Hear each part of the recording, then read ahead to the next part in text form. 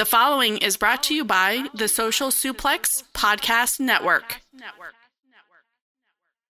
All right, this is Juice Robinson, and you're listening to Keepin' It Strong Style. You better keep listening. We're at WrestleCon having a blast. Yo, this is Rich Latta from One Nation Radio. This is brought to you by the Social Suplex Podcast Network. We present to you the Ace of Podcasts, Keeping It Strong Style. Let's go. It's the Ace of Podcasts, Keeping It Strong Style. Covering New Japan, they ready to hold it down. Jeremy Donovan and the young boy Josh. Come and hit a job out and bury all the frauds. From the Tokyo Dome over to the G1. Social Suplex is the network where we can get it done. I'ma chill and let them have it, cause this is just an intro. Keeping the strong style, 6 stars from the get-go, boy. Yeah, from Tampa Bay to the Tokyo Dome, this is Keeping It Strong Style with your hosts, Jeremy Donovan and the young boy Joshua Smith. And thank you for listening. Welcome to Keeping It Strong Style, the ace of podcasts on the Social Suplex Podcast Network. Jeremy Donovan here with the young boy Josh Smith. On today's show, we'll be covering all latest news, answering your questions, and doing week 5 of the final countdown. You can support our show by subscribing to the Social Suplex Podcast Network and to Keeping It Strong Style on the podcast app of your choice and leaving a rating and review. You can also get all the podcasts and columns over at socialsuplex.com. Check out our Pro Wrestling Tees store, prowrestlingtees.com/socialsuplex. That's where you can get your official Keeping It Strong Style t-shirt. If you enjoy this podcast, please consider making a one-time or monthly donation by visiting socialsuplex.com/donate and clicking on the donate button under the Keeping It Strong Style logo. And this week's episode is brought to you by NJPW EXT, the only browser extension for NJPWworld.com with features like dark mode, improved translations and layouts, custom and shared playlists, synchronized viewing parties, and much, much more. It takes NJPW World to the next level. Visit njpwext.us today for details. Young boy, happy early birthday. Oh, yeah, I guess it's my birthday coming up. Yeah, we're just a few days away here from your 32nd birthday. Yo, why are you telling everybody my shoe age? What the heck? This is like wrestling. You're supposed to, my build age is 27. All right, so we're celebrating your 27th birthday, my bad. Actually, I don't care. Honestly, I'm more concerned about just my personal information getting hacked. You know, I don't want that information out there for the general public to know, you know what I'm saying? Some weirdos out there, young boy aficionados showing up at my job. I just don't want to deal with all that, so. Well, you know, last week we were kind of serious, kind of joking about, donations, and you made the call out about getting a lucky box for your birthday. Well, one of our listeners donated $10 to the cause, and I threw down the rest of the money. So, young boy, you have a lucky box on the way here to the dojo that you will open. Well, I guess I'll open up because we're still social distancing. I'll open up and let you know what's in your lucky box next week when it arrives. I mean, you said I said it jokingly. There's no joke about that. This is exactly what I expected. I'm very happy it's happening now. If I didn't have a freaking lucky box showing up at our door on my birthday, I was gonna raise hell. It was gonna be bad. Well, not too fair. The lucky box is on the way. Who was the listener? Was it Rich Latta? It was not Rich Latta. No, that's cool. I appreciate it. Whoever that listener was, and Jeremy. No, but that's pretty cool. You know what the lucky box is, though? I saw it online. Right. It's pretty much essentially a grab bag, random sizes, random designs. You get 4 shirts, basically. So for the price of 1 shirt, you get 4 random shirts, and you don't know what you're getting, essentially. Right. So yeah. So it'd be interesting to see what comes in the lucky box. Yeah, I mean, I don't know. Here's hoping it's a LA Dojo shirt. I did, because my birthday was coming up, I was kind of looking at the Tokon shop, and I was, I'm a little surprised there's mostly only the domestic shirts from like the various tours and shows that they've done over the past, several years. Not so much like the stuff that you see in the actual like NJPW shop overseas. Right. I'm wondering if there's an issue with maybe, I don't know, with shipping or just, fulfillment of that stuff and getting it in the U.S. sizes. I don't know. Maybe even just the stock. Yeah. I don't know. But hopefully they do well. Hopefully our donation, for this grab bag helps out the website. they can expand what they're doing. But no, thank you. That's pretty cool. I can't wait to try out my thank you Tiger Hattori referee T-shirt. And before we jump into the news, I thought it'd be a great idea to let the listeners know what we're going to be doing in the next couple of weeks. So if you've been following along, we've been doing the final countdown, reviewing every best of the Super Junior finals from the very beginning up until 2019.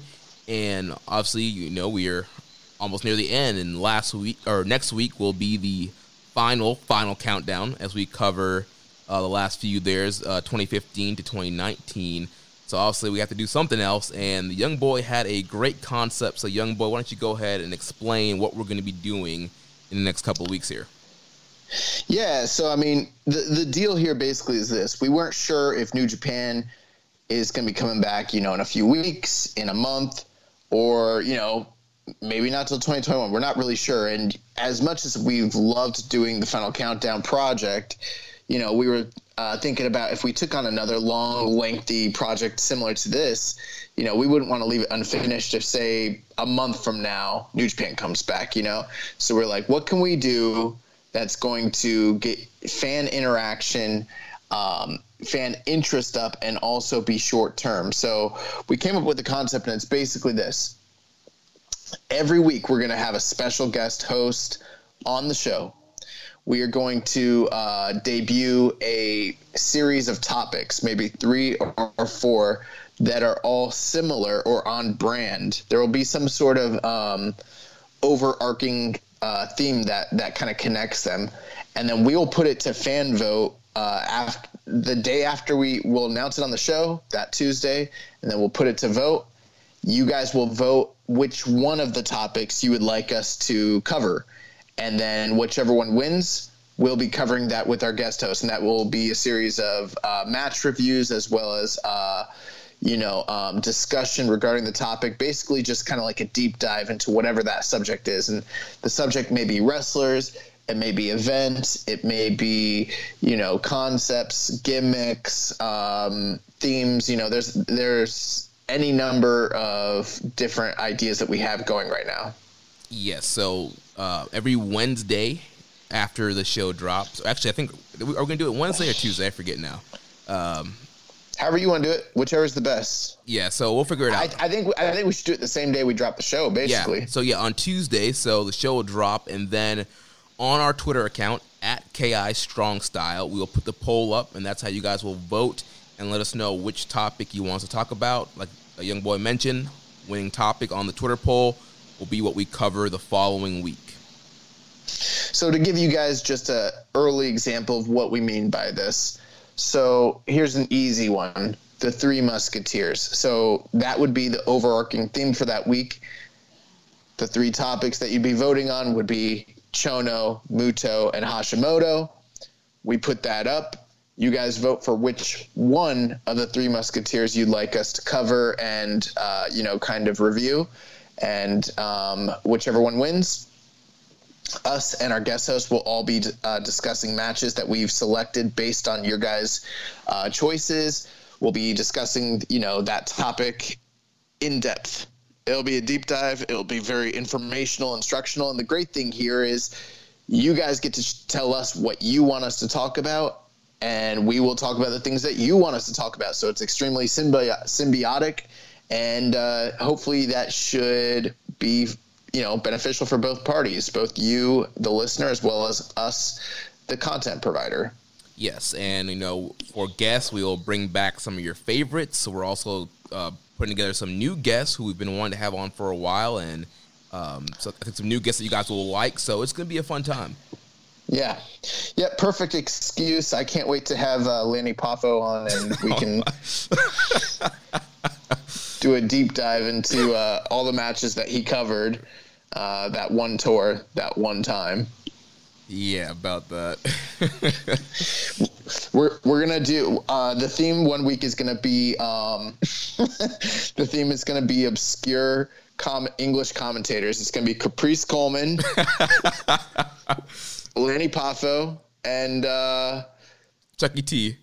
Chucky T would be a good one. No, why don't we do Mavs Gillis? It could be Mavs. No, what's the dude who's over in All Japan right now?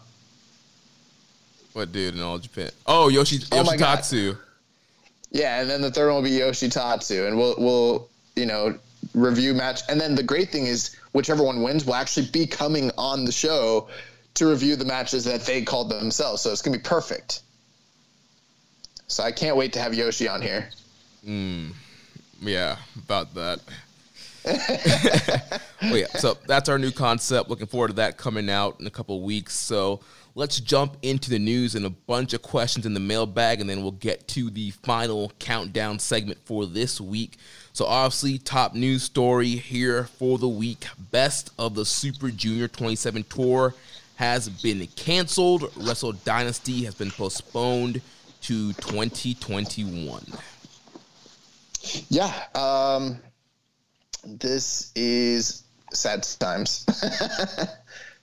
Yeah, and also to follow up on that too, the New Japan website also no longer lists Dominion, which is obviously the company's second biggest show of the year, which is scheduled for June 14th, Osaka-jo Hall. So the company hasn't made an official announcement about that, but it's currently not on the site, and that could be maybe they're, once again, just trying to wait and see how things go, or it's probably going to end up being canceled.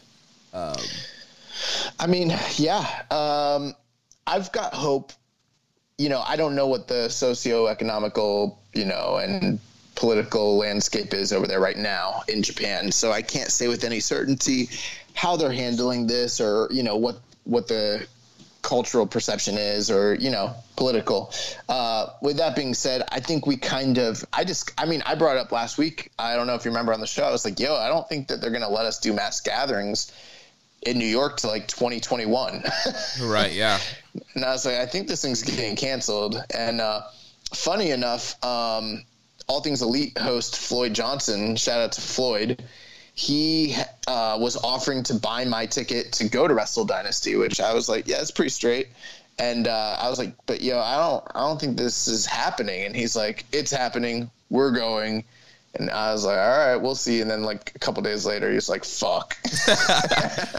Yeah, he was also planning on buying my ticket as well as a birthday gift, because my birthday is in August, in the same week as Wrestle Dynasty. And I was like, again, I was like, same thing as you. I was like, yeah, I mean, that sounds great. But again, I was like, I don't know if this is happening. Yeah, and then I was like, all right, if it happens, I'll go. But deep down, I was a little scared. And I was like, I don't know if I really want to go, but I don't want to let Floyd down. So for Floyd, I'll risk it. Oh man. So yeah.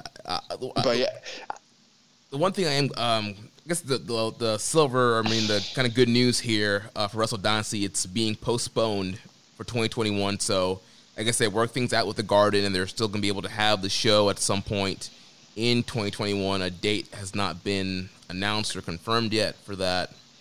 So at least we know they will be coming back. That means by that point, maybe they can get the belt off Naito and headline with Will Ospreay or some shit. Ospreay and Okada.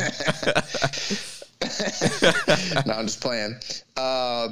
But yeah, man, the one thought, and first off, let's just say this. It's very disappointing, to kind of realize that we're not going to be getting New Japan back to June, July at the soonest, if at all. Yeah. So that's very, very disconcerting. No Best of Super Juniors, no Wrestle Dynasty. maybe no Dominion. That sucks. But my thoughts immediately creep to, what about the G1? Yes, and, thank the Lord that G1 was already pushed back this year because of the Olympics going to be in fall. So hopefully this fall start is the perfect thing and G1 Climax can go on with no issues. Yeah, man. I mean, I was hoping that they would move it back up to when it was supposed to be. But now with the outbreak and everything that happened, I'm like, oh, leave that shit back there. Push it back. But yeah, I'm worried, bro. I'm worried that we're gonna lose the G1. Today, actually, I was with my girlfriend and I showed her Will Ospreay and Ricochet for the first time ever. And it's kind of funny because I've shown her some really, really amazing matches. And not to say that match isn't amazing, but she had the audacity and the gall to say, "This is the best match you have ever shown me."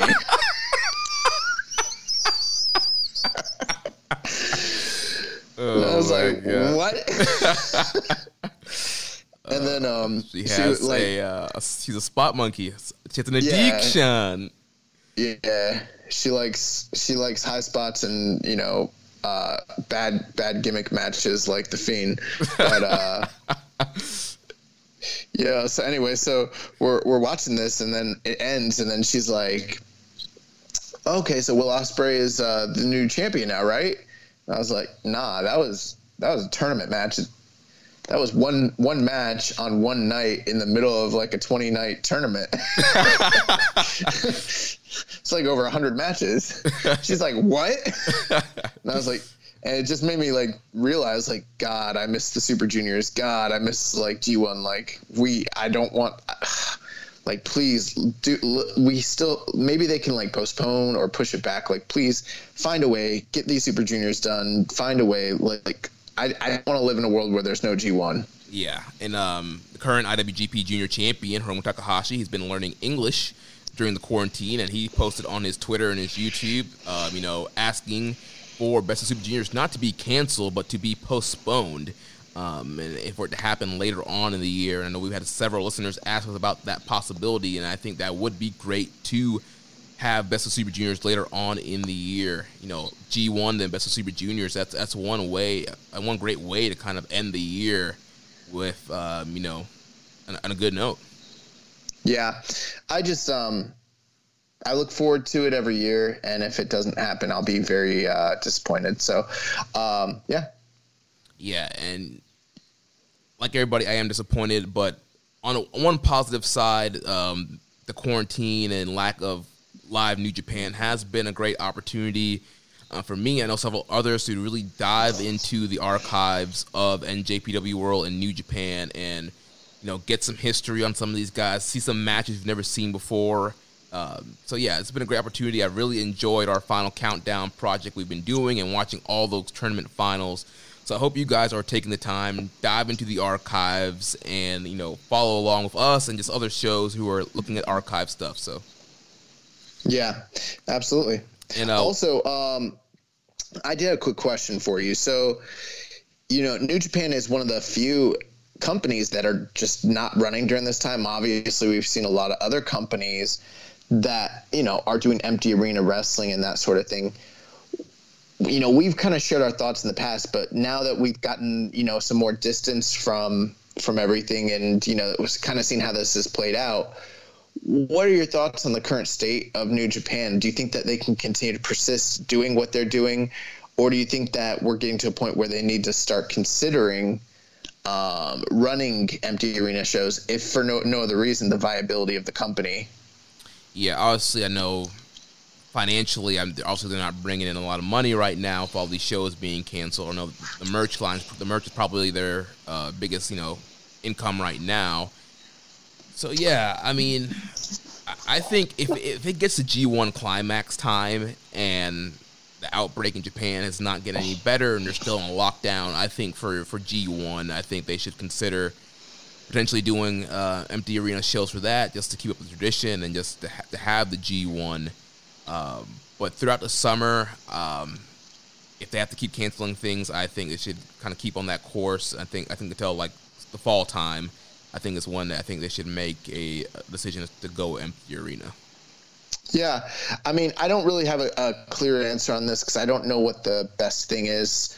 In a perfect world, it's great that they've been able to not run. Not every company has had the ability to do that, and so that's one of the stand-up things that New Japan has kind of shown over these past few weeks and months. Not only that, but like the reports that they're paying, the wrestlers as well in the meantime, and just kind of the support that they have for them, which is really great. But my concern is starting to get to the point of like, I don't know their financials, but they're a live touring company. That's the majority of their revenue, and so as big as they are and as deep as their pockets might be, it does get to a point where it's like, how much money are they losing not running right now, and when will come that tipping point? Because I don't want them to get to a point where they can't, where they're not financially viable because of what's going on. So, we'll kind of wait and see. But, yeah, I hope it's not something that's too detrimental long-term for them. Yeah, and that kind of plays into our next news topic. So, Tama Tonga talked with Sports Illustrated about the differences regarding New Japan's handling of the pandemic and WWE. He said there's a different sense of unity in Japan. Here in America, the show must go on. Money needs to come in, and so the wrestlers are still wrestling. New Japan stopped holding shows. That's not just for the safety of the fans, but it's also for the health of the wrestlers.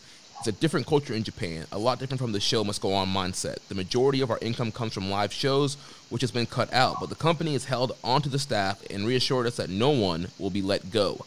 The company is more of a family in Japan. New Japan does its best to look out for the entire wrestling scene in Japan.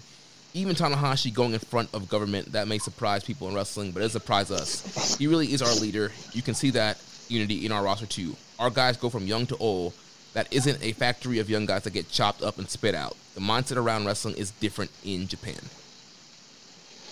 Yeah, and that was in Sports Illustrated with Tama? Yes. Yeah, I mean, I don't really – he said it perfectly. I don't really have anything more to add to that. I think that – the old adage, actions speak louder than words. He said it great, but the actions of the company have shown to be nothing if not, spectacular. I'm almost wondering, like, at this point, like, if New Japan's going to win promotion of the year come award season, just based off the fact of how they have handled the situation, hats off to them. Yeah. And so, in more kind of coronavirus-related news, Kazuchika Okada contributes to the coronavirus relief.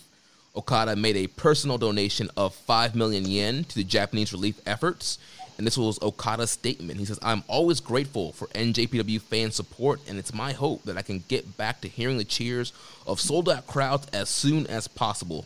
It's usually me receiving the support and power of the people, but now I feel it's my turn to lend support to medical staff fighting this disease. I hope fans continue to stay home and stay healthy so that we can return to the ring as soon as possible." Yeah, so I mean, another big difference between, Japan and America, in Japan, Okada's, donating roughly like 46,000 and change of his personal money to help, frontline workers and stuff like that. In WWE, they're putting the names of workers on a jersey. Yeah. No, I'm just playing. No, but in all seriousness, that's awesome to hear stories like that. I do remember Rusev also had helped out a lot of the staff, and he donates something like 20K, 30K, something like that. Something like that, yeah. Yeah, so I mean that's pretty awesome. And then, speaking of Kazuchika Okada, they continued with the Fans Bring the Question match column series. Talks a lot about his time in Mexico during this week's version of the column here. And then this past week, he was also asked about the tag team division. He had some comments on that. He teased, with Tanahashi and Kota Ibushi as a tag team, as the champions, that's been elevating the division, and that he would be interested in teaming with Yoshihashi to go after the titles. And he kind of made the point that him and Yoshihashi have been, teamed longer than him and, say, Will Ospreay. And we did have a question from Dan Coffin, and he wants to know, who should Okada pair with to chase the IWGP Heavyweight Tag Team titles? Well, if he wants to win, he needs to put Will in. Yeah, I mean, and Dave mentioned this in The Observer, but Tanahashi and Ibushi versus Okada and Ospreay, that would be an epic match. That would be a great program. That's a match you can main event a big show with. And that you can pack out like Sumo Hall with that sort of match. Yeah, that puts the IWGP Tag Team titles, elevates the stock high. It becomes a main event draw. You can main event several tours with these tag team titles. If you have teams, these mega teams like Tanahashi and Ibushi, Okada and Ospreay, Jay White and Kenta, these top guys in the factions going after the belts would do, for years, New Japan fans, and on the last 3 years of us doing this podcast, we've talked about the tag team division and just the lack of emphasis there is until it comes November, December time for World Tag League, and all of a sudden we get these random 20 teams out of nowhere. And so I think it's great that, Tana and Ibushi won the titles, and that leaves the door open for potential big programs. Yeah, he kind of buried Naito a little bit in the in his comments too, just talking about how he's more interested at this point in going after the tag titles because of who holds them versus the IWGP title, which I think was a little bit of a slight. But yeah, I mean, absolutely. I mean, there's a lot of guys in Chaos that Okada's tagged with over the years. We've seen him challenge for the titles with Goto. We've seen him challenge or tag with Yoshihashi, Will Ospreay. So, I mean, even Rocky Romero. So, I mean, there's a lot of guys he could team up with and challenge with if they ever go that route. I would love it, if that were to be the case. Yeah. Then last thing here, the free match of the week is Shusuke Taguchi versus Gato from Best of the Super Junior 2015. Yeah, I don't know the significance of that match. Why that is even the free match of the week this week, I'm not sure. Yeah, I had no idea. It's Best of Super Junior time. They just wanted to throw out one. I don't know. But all right, now it's time to jump into the mailbag. And my apologies to @Yusha Rogi. He did ask this question that I'm about to say last week, but I totally missed it when I was gathering all the questions for the rundown, so I apologize. Bro, I was sitting there thinking, like, where's the bizarre conundrum question that I'm going to be, like, thinking about for, the next coming week? Just, like, did I answer right? Did I make the right choice? Which one or the other would I rather have lived with? I don't know. And so I'm assuming that he hasn't disappointed us and given us another one of these freaking off-the-wall questions. So his question, he says, every food from now on is either really spicy or really sour. So what do you pick? And he says, yes, I do listen to the whole podcast. So, we were kind of joking around, whether he's just one of these guys that just asks these random questions and doesn't even listen to the question or just kind of just doing it, to get a rib or pop us or whatever. But hey, he's a Keeping It Strong style fan. He listens to the whole podcast, and he's just, adding some entertainment value here to the show. I appreciate the fact that you listen to the whole show, Ushirogi, but it doesn't matter whether you listen to the whole show or just a few seconds, because either way, we get the download. We got your download, kid. We got your download, kid. No, I'm just playing. Actually, at this time, just with how everything is with New Japan and the current situation, hats off to, all the other, New Japan content creators that are out there. I think New Japan World is doing a fantastic job. Kevin Kelly and that team just, continuously putting out content. And then, I'll be honest, our numbers are down. Not to where I'd be like, let's jump off the ship, we going down, but I think that with there not being any live shows for some fans, it's kind of like, a lot of people are checking out. So the fact that you're listening right now and you're still here and you still find value in entertainment, what we do, that means a lot. So we appreciate your support. All right. So spicy or sour? That sounds like the name of some sort of like late 90s WCW tag team. Sounds like a team that Curryman could be a part of. Yeah. He said really spicy or really sour, and that's tough because, oh man, see, here's the thing.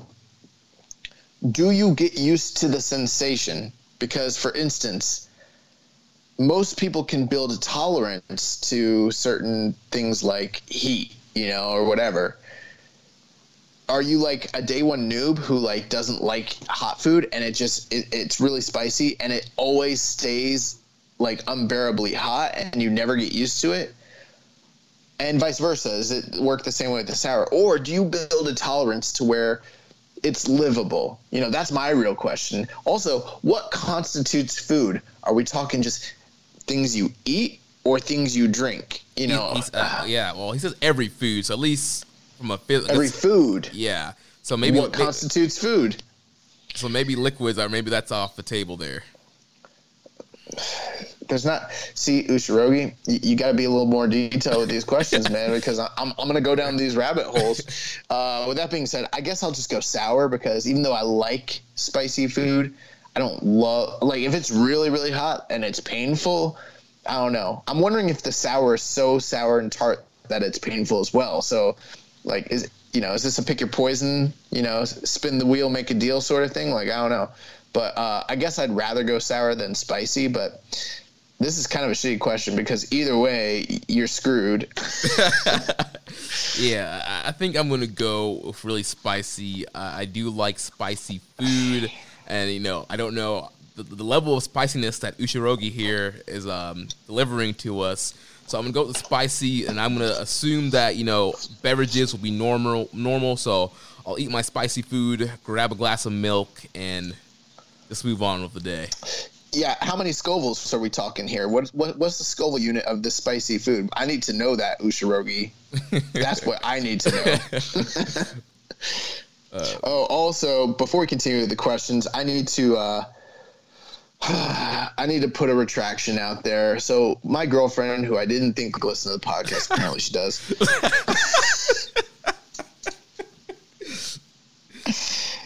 She told me that I need to apologize to one Murray Bone, also known as Muzza, because she said that I was too mean to him on the show. I tried to explain to her that I actually know Muzza in real life and that he is a member of the Social Suplex podcast networking team, and that he would not be offended by my humor. But she told me, no, you were mean and you need to apologize for making him sound like an idiot for saying that Kanemaru once held the IWGP Junior Championship, which is also preposterous still to this day. So I apologize, Muzza, for being mean. She also said I need to cut back on my cursing on the show. So I can't say things like, cock, dick, balls, fart, shit, ass, fuck, none of that stuff. So I need to cut back on that. So I'm going to try. Why are you saying like that? I see, Listen, this is raw and uncut. This is not a show for the little kids. Uncooked. What was the old Raw tagline? Yeah, I was trying to remember. Raw, uncooked, and uncensored. Oh my gosh. So next question comes from our man Imp. Oh, also, we fucked up. On what? We were wrong. Here's the funny part. So we made fun of Muzza, but we were wrong. We said that the only person who ever held all 3 junior titles was Marufuji. That's wrong. Oh, there were more? There's one other person. It was freaking after I listened to the show, I realized it, and I was like, Minoru Tanaka, otherwise known as Heat, has been junior champion in all 3 major Japanese companies. So we're dumb too. Jokes on us. Yeah. So next question here from our man Implications over at LOP. He says, I was told Ricochet versus Kushida in the subsequent Ricochet versus Ibushi title match would go down as the best consecutive junior matches of the decade when I started watching in 2014. What other pairings are up there? And, that's an interesting question. So he's talking about, one junior title match running right after another, I guess. Yeah, so the finals of the tournament leading into the title match. And for me, I just put down the two recent ones that obviously that I've seen both all the tournaments and the final matches. In a title match, Taiji Ishimori versus Hiromu Takahashi, leading to Hiromu versus Ospreay. And then obviously last year with Shingo and Ospreay, then leading to Ospreay and Dragon Lee. Yeah, I think Kushida also went after he wrestled Kyle O'Reilly and then went on to challenge for the title. See, this is one of those questions I wish I would have been prepared for, because he's asking us to run consecutive matches back to back, and I'm trying to remember, who was in those matches. It's kind of tough for me to remember at this point. The two most recent ones are fantastic, though. I mean, you're absolutely right there, Jeremy. Yeah. So. And I think they both blow away the Ricochet Kushida and Ricochet Bushi pairings. Yeah, and we'll be talking about the Ricochet Kushida match when we get to the final countdown. Now, my question, though, he didn't specifically mention best of the Super Juniors. He just said junior match, best consecutive junior matches of the decade. And once you kind of open it up that way, you think about, like, say, Will Ospreay's junior title run in 2018, and he was rattling, like, junior title banger one after another for, like, the whole year. So, yeah. Yeah. Next question comes from Kenny Omega Fan 18. I was like, what? You thought it was Kenny. Kenny, I knew you were out there listening. Kenny, I knew you'd come. He says, who do you think will take the never open weight championship from Shingo? I don't have an exact answer, but without having an exact, like, a logical booking scenario or something, I'm just going to say on gut instinct, someone who I think could take the title off and be totally legit and make sense. How about... I had the name. It's not that I'm searching for the person. I'm just trying to remember the name because I forget names all the time. Minoru Suzuki. That finally get that Shingo Suzuki match. I think that's someone who could produce a really great match with him, beat him, not hurt his aura, but also elevate him. And, Minoru Suzuki would kind of go down in stature.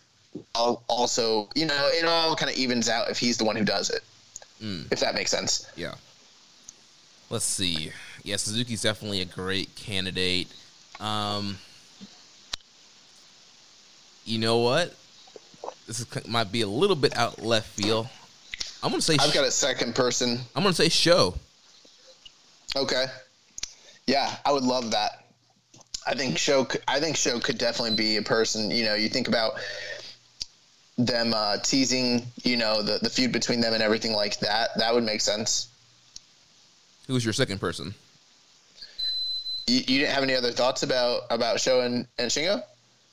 Yeah, I mean, I didn't want to trample all over your choice. No, I mean, you pretty much. I figured you had more thoughts about it. No, pretty much the same as you were saying. Like, I think, based off the long going rivalry that they've had, I think that would be, a great kind of follow up, and Shingo kind of underestimate Show, and that would be a great upset for Show to pull out the win and get the never open weight title, and then you have that title really being an open weight title and having juniors and heavyweight kind of challenging each other and going back and forth. Yeah, and for some weird reason, I don't know why, but I know he's already held it previously, but I think Kenta could also be the guy. It could, especially potentially. Want to get some more heat on him. You want to heat Bullet Club back up. Well, what better way than to have a upset cheating win over Shingo? At this point, we'll be lucky if we ever even get another open weight title match ever. Next question from Rambone Slam Pig. He says, "Is it still real to you? Damn it! And what is your favorite Steiner Brothers match in New Japan?" I mean, my favorite Steiner Brothers match, probably the same one that you have. Which one? The Hase Sasuke match. Yeah, I think that might be one of the only ones I have seen, which you've shown me. Yeah, that's their best match in New Japan. It is. It's a great match. I mean, it's an all-timer. They actually had a 2-match series, but the more famous one, and I don't know the exact date. They happened like a few weeks apart from each other, but they're both really, really good. That's the best one, and that's my favorite by far. I also really like the Steiner brothers against Vader and Bam Bam Bigelow. Is really good. Sting and Muta against the Steiner brothers is really good. There's quite a few actually. Nice, yeah. And I think they've uploaded some, I think with English commentary, some new ones, I think, on NJPW World. Yeah, I think Steiner brothers are easily in like the top 5, maybe 10 greatest tag teams in New Japan history, easily. Nice. And so what about his first question? Is it still real to you? I mean, it's a work.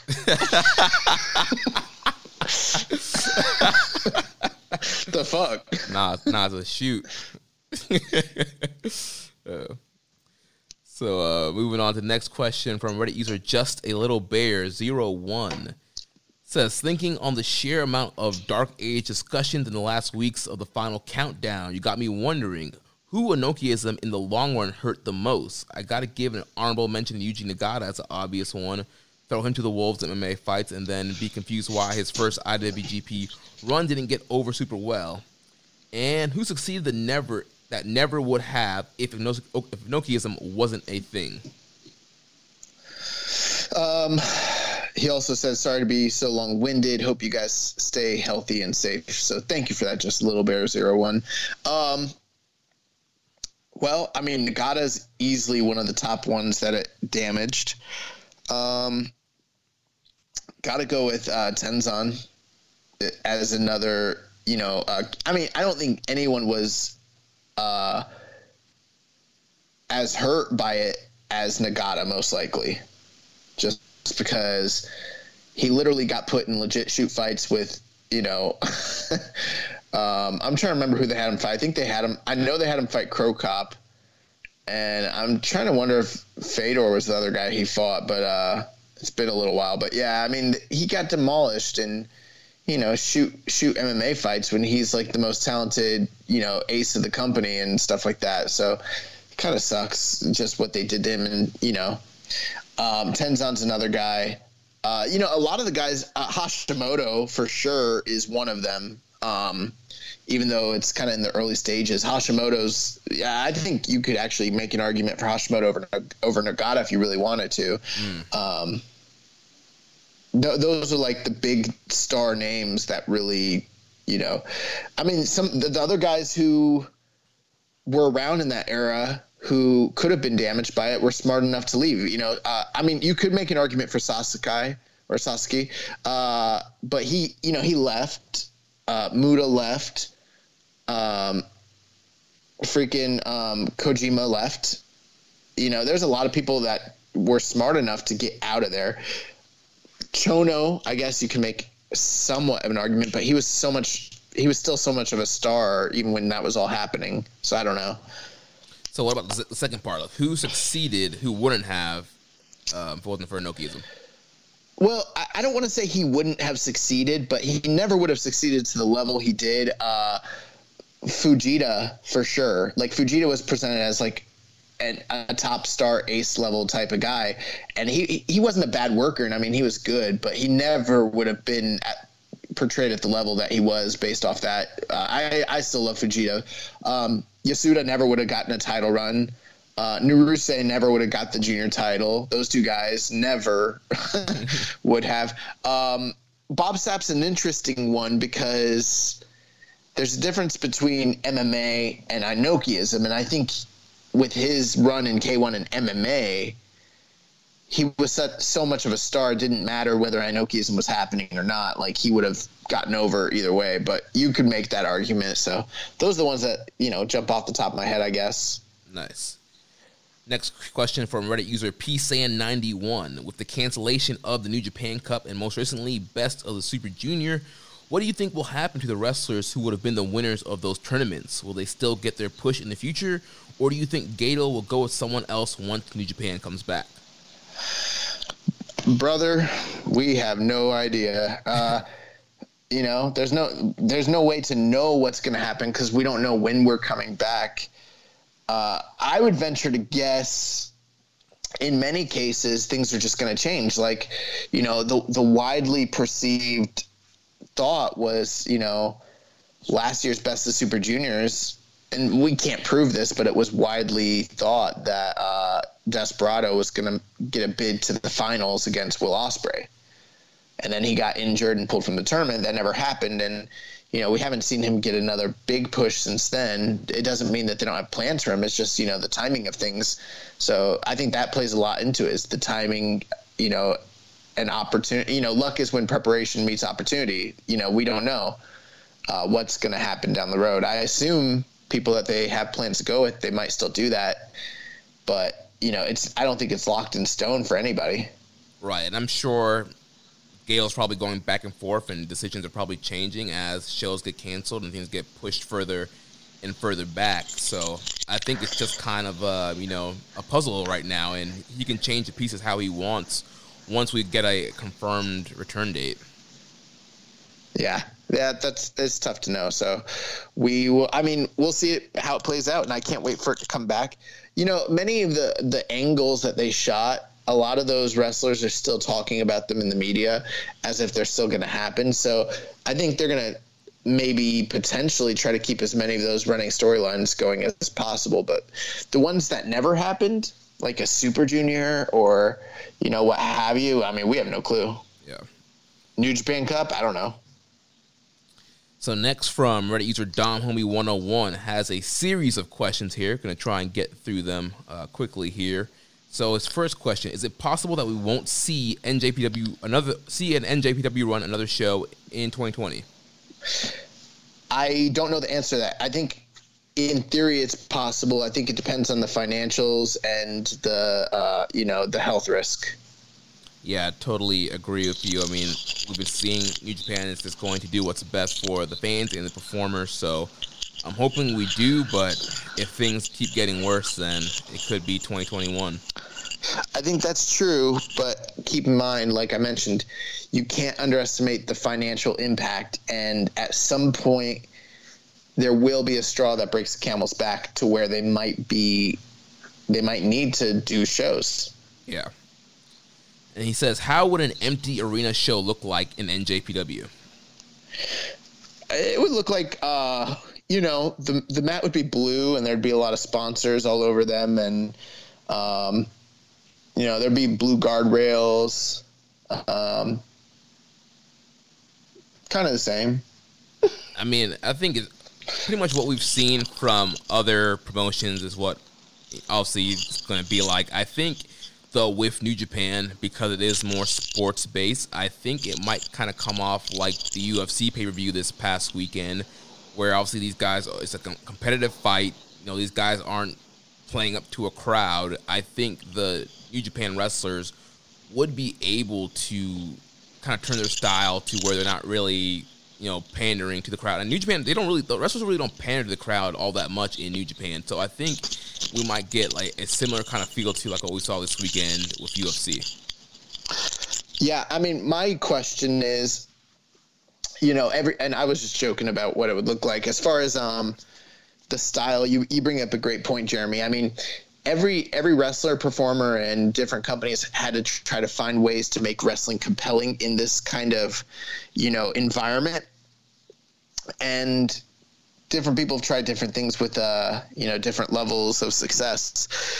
I wonder if they wouldn't go more towards the hard-hitting, never style of match, maybe even just shorten things up.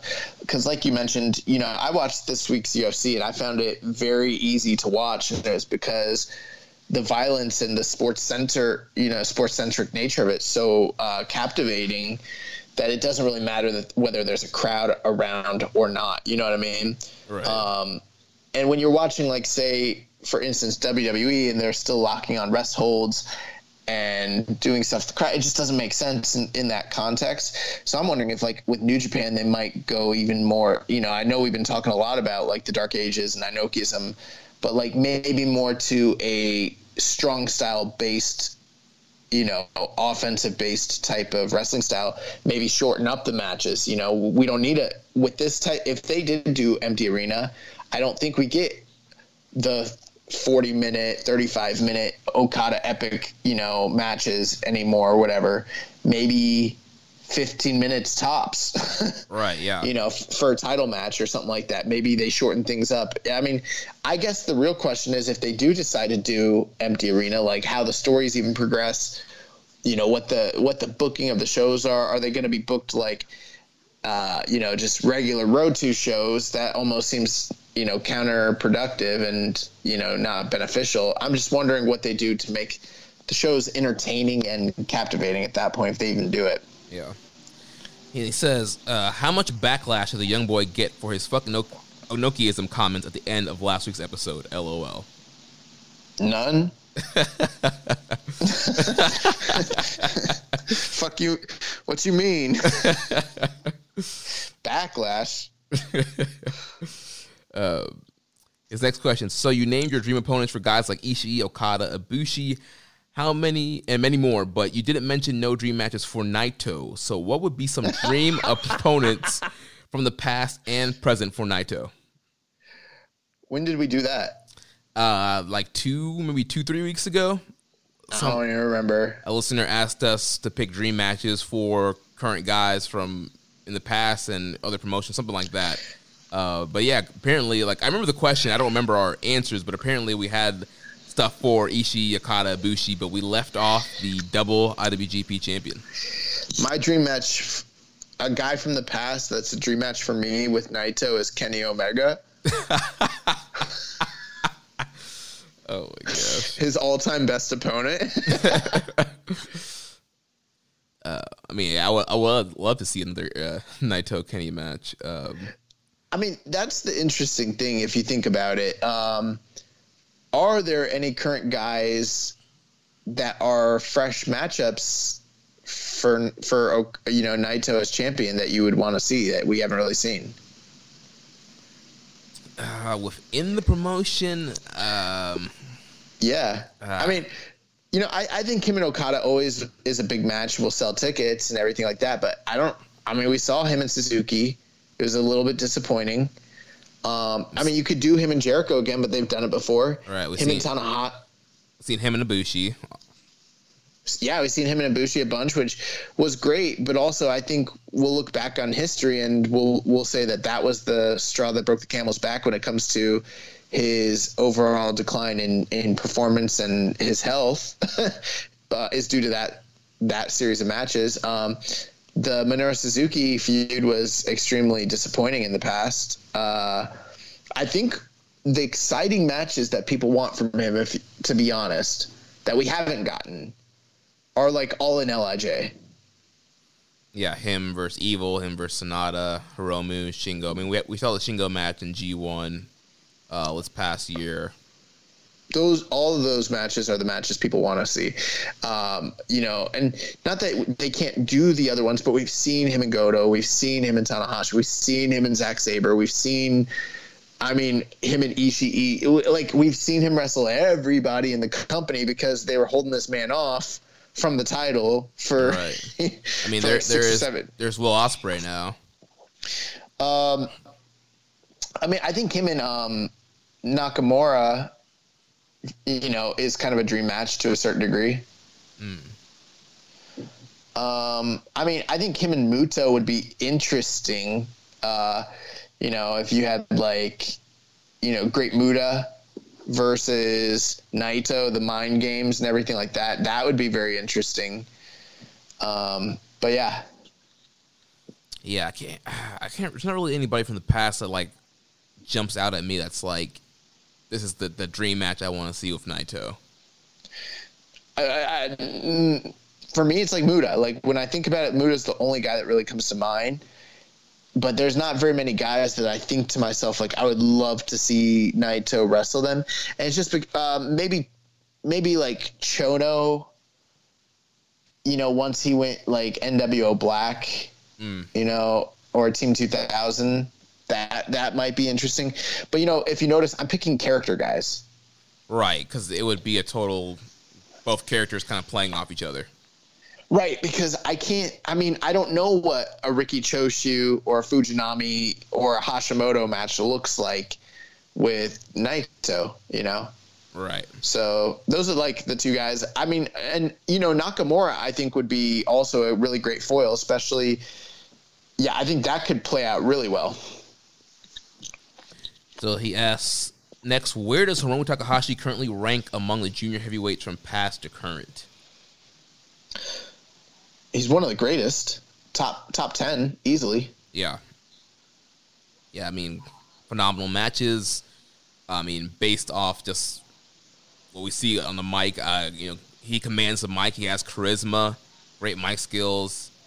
You know, he was now, one. Go ahead. I was gonna say he was one of the higher up guys on our Bret Hart wrestler score. I forget the exact score we gave him, but he was high up there. 98. 98. Oh, I'm sorry, I forget. What's the top score? 40. 40, yeah. 38. I think it was somewhere. It was in the high 30s. It was like 32 or something. I think it was like 34 or something. 34, I don't 36.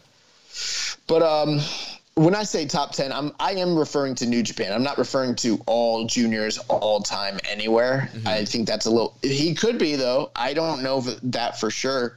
I mean, you look at like his first title run, and you know the great matches he had. You know, him and Taguchi, him and Ricochet, him and the Kushida series. Like it was, and then like his first Super Junior, every Super Juniors that he's been in, just phenomenal. Like, and then after he lost the title, all the matches he had trying to regain it, and then the Super Juniors in 2018.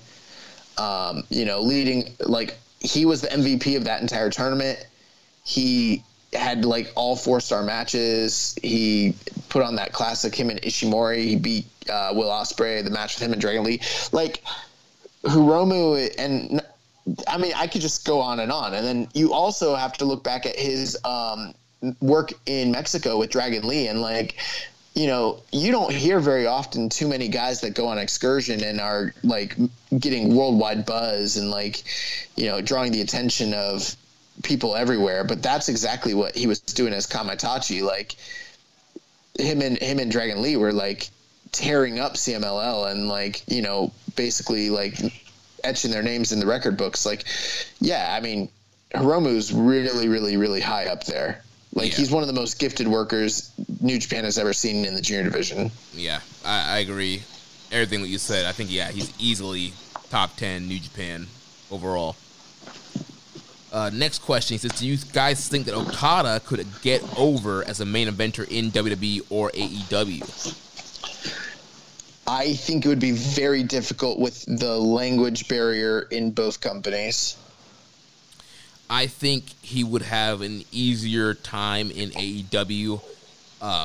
Obviously, those guys, look at the two products, that's how the booking, how AEW has gone, and I think they would value him as a top star. They would push him as a top guy.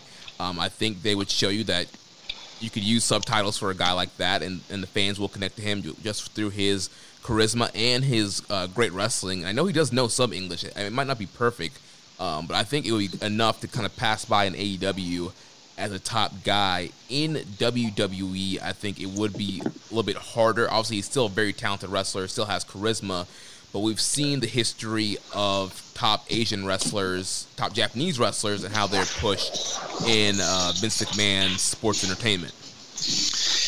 I agree with you, Jeremy, and I see what you're saying, but I also want to kind of remind you, you know, AEW, while they do a good job presenting their characters to a certain degree, you know, the fans who follow that product, let's look at the top guys that they really have gotten behind. It's Chris Jericho, it's Jon Moxley, and it's Cody.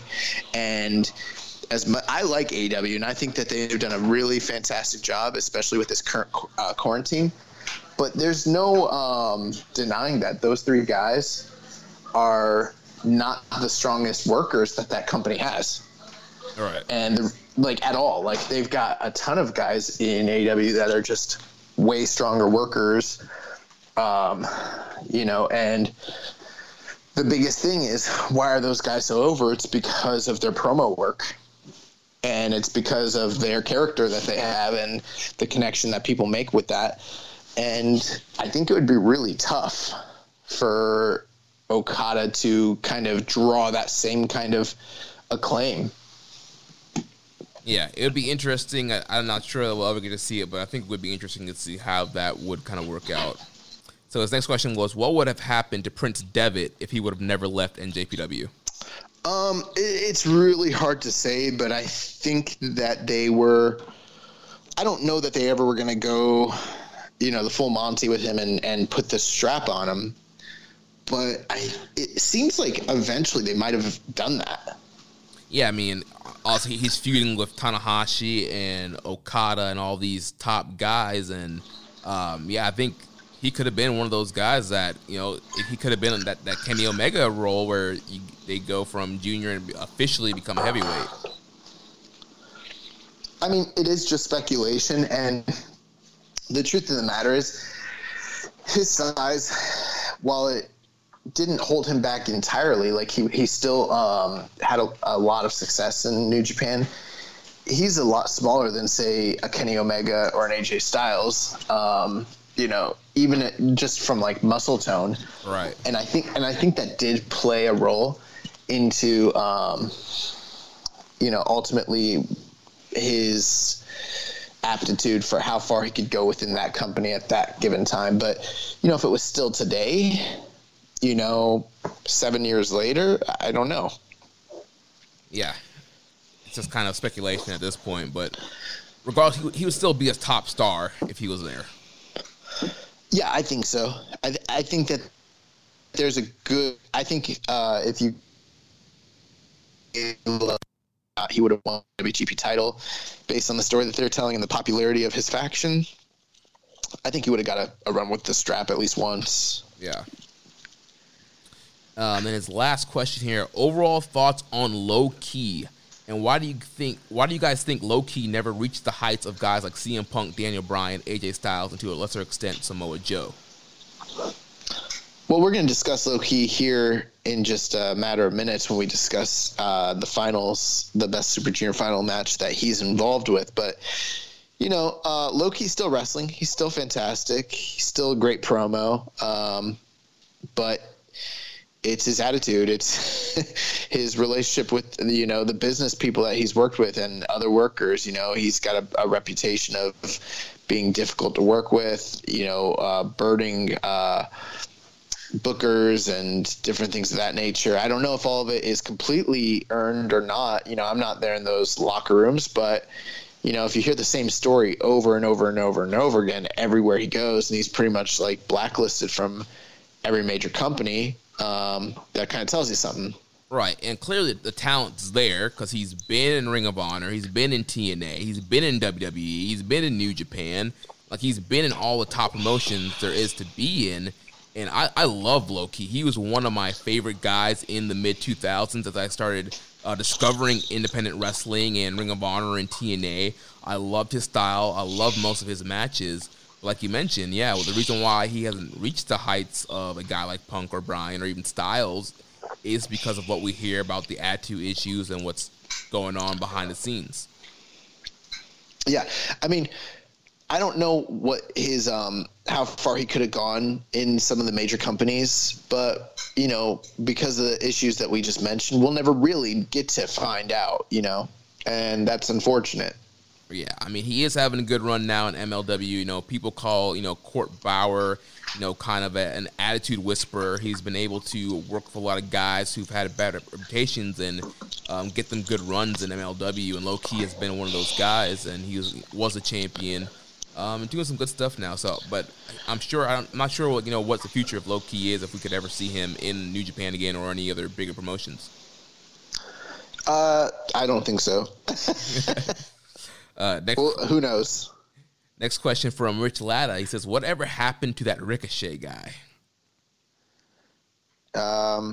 He signed a big money deal to go wrestle for Vince, and they squandered him. Out here doing the JOB to dudes he shouldn't be jobbing to. Yeah, I think that's a big question. Like, if he had stayed, how far Ricochet could have gone. Because, I mean, I don't know. You know, sometimes, like, there's always complaints about how there's certain guys that, you know, New Japan keeps at a certain level or just doesn't fully get behind for whatever reason. And I don't know why, but, like, I have a feeling that if Ricochet had stayed, I don't think he would have, like, been a top star in New Japan and not because I don't think he could have been. It's just I don't think that they ever, like, saw him that way. Yeah, you don't think he could have been a top junior? Could have been like a top junior star? Well, he already was a top junior star. Yeah, but I mean, if he stayed, I don't think he would be doing what Will Ospreay's doing right now for whatever reason, and I don't know why. Well, I guess, you know, he didn't really have like an Okada to vouch for him, you know? Right. I don't know. It just didn't seem like that was the direction that they were ever really going with him. All right, and in New Japan, he was a little bit smaller than he is now. He's, you know, put on a lot of muscle, I think, since his New Japan run. So, dude, do you see the muscle Will Ospreay's put on? Yeah, dude, man is freaking hoss. Yeah, it's got me worried. I know that he's, like, done some videos showing, like, oh, I can still flip.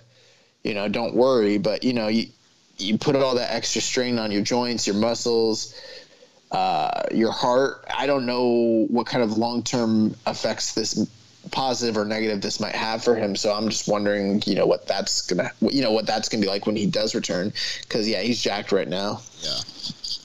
Next question from Kyle Martin. I was wondering if you guys could just pitch some hypothetical Dark Side of the Ring episodes for a future season. I'm interested if there's any Japanese wrestling lore that would warrant an episode. Personally, I'd like to know more about the Inoki-Baba rivalry, Inoki telling Ogawa to shoot on Hashimoto, the rise and fall of the UWFI, and the formation of Noah.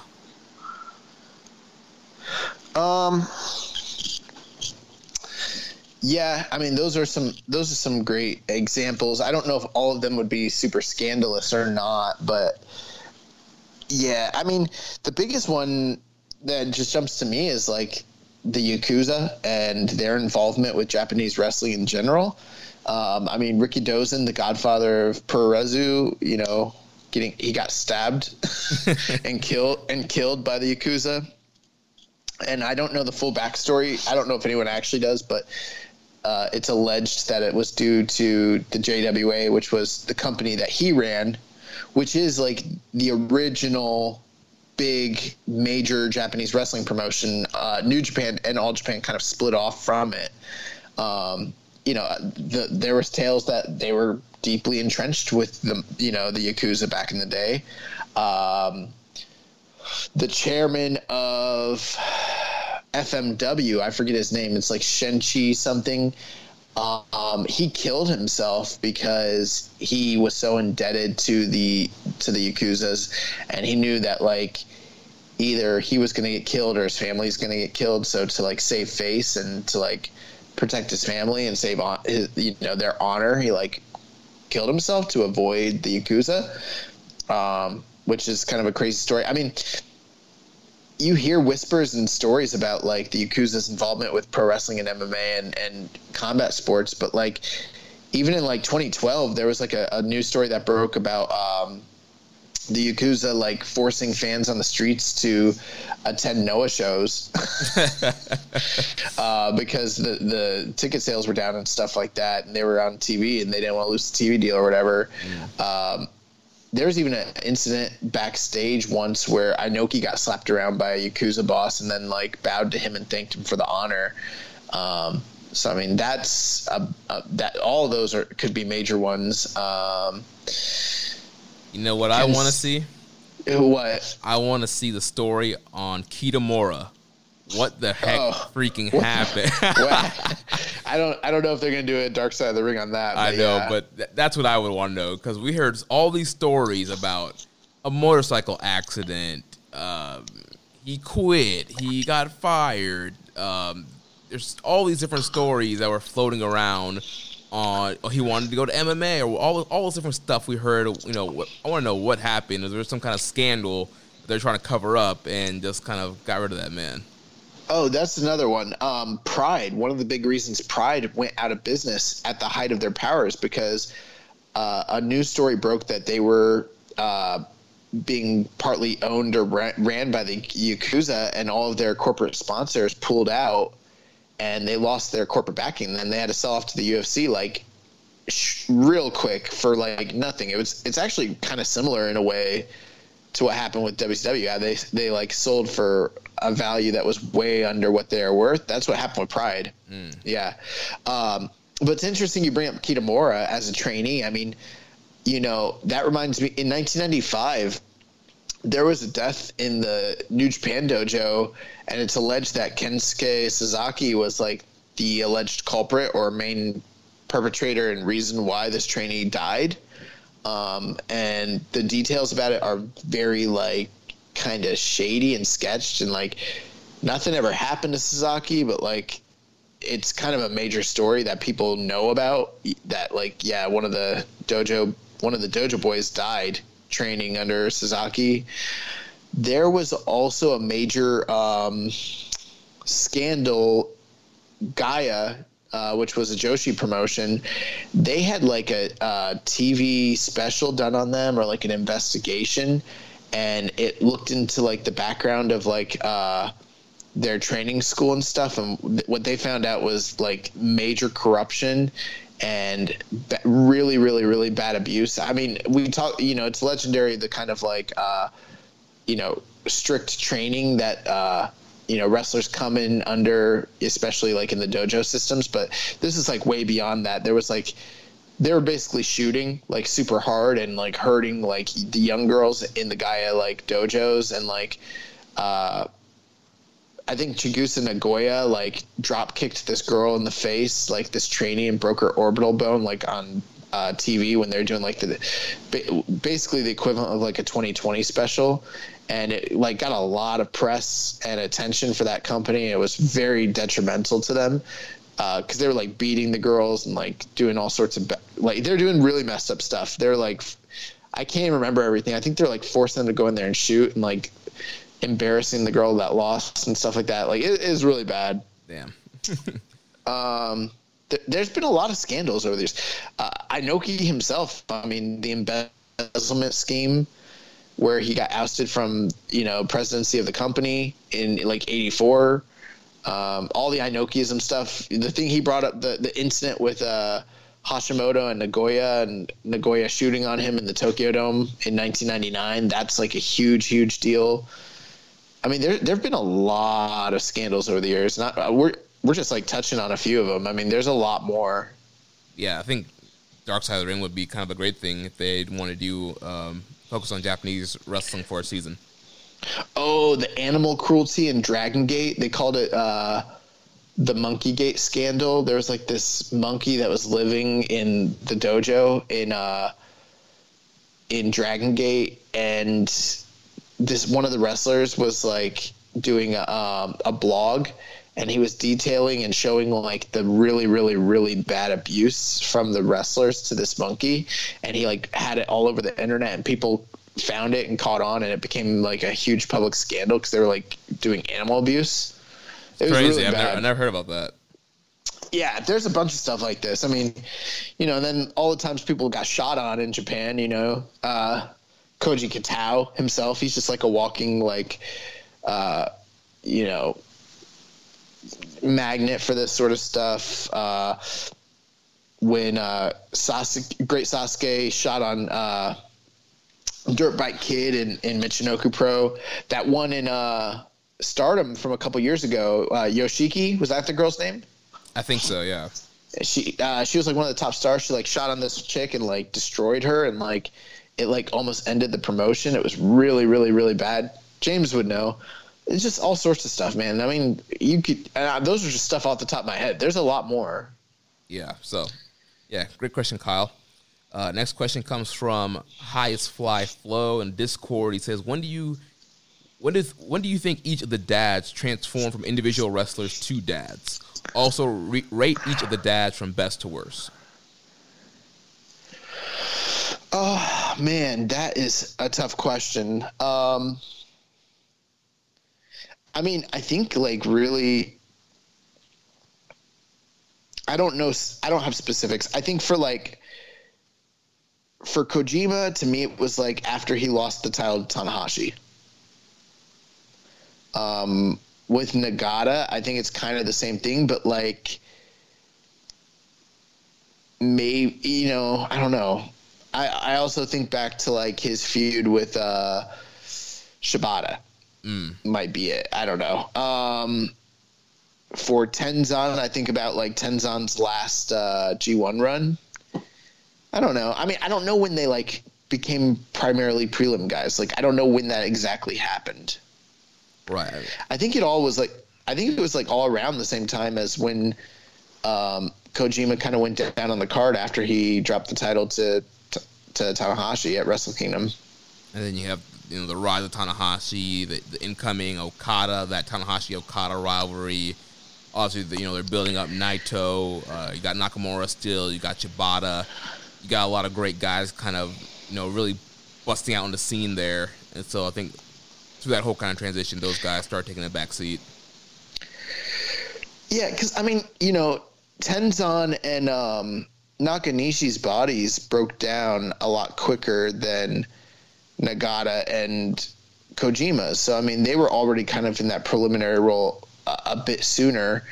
And I do remember after Kojima dropped the belt and, the whole Kojima Goon things ended, they went back to the whole Tenkoji thing for a while. So that might be like kind of the transition phase for both of those guys to move into that like dad role. I don't know. I'm guessing like after Blue Justice broke up for Nagata, because, he had his own stable at one point. It was like who? It was like him, Fale. Yeah, Fale was in there. Super Strong Machine was in there. I'm trying to remember who else. Tama, maybe? I don't know. But yeah, I mean, after he stopped being like a top guy, like he was kind of the transitional guy to transition over to Tanahashi, and they had a ton of matches for the title. It was like him, Shinsuke and Tanahashi, like kind of all like in a triangle. So yeah, I don't know. I don't know if there was a key moment. Then as far as rating them from best to worst, I think we're both in agreement in the order of Nagata, Kojima, Tenzan, Nakanishi. Overall, I would pretty much agree. But I think Tenzan, for me, sometimes peaked really, really, really high at his highest of heights. And I think when he was at his highest, if someone made the argument that he was just as good or even better than Nagata or Kojima, I wouldn't argue with them. He was that good at one point. And then last question here from EMJ Does PR. How would you guys elevate the World Tag League to make it more meaningful? Combine it with the Junior Tag League? Bring in ringers from other promotions? Yeah, I guess that's a tough question. Well, I'll tell you one thing. I wouldn't do the single block tournament format. That's one thing. I don't know. If I was going to make it really important, I would probably only have teams that were important in there. So even if that meant like lowering the number of teams that compete in the actual tournament, like right now they've got what, like 20? Yeah, I think it's like something like that. Yeah. There's not 20 viable tag teams in Japan or in New Japan right now. So, I mean, I would try to make it star-filled. Here's what, okay, I would move the turn.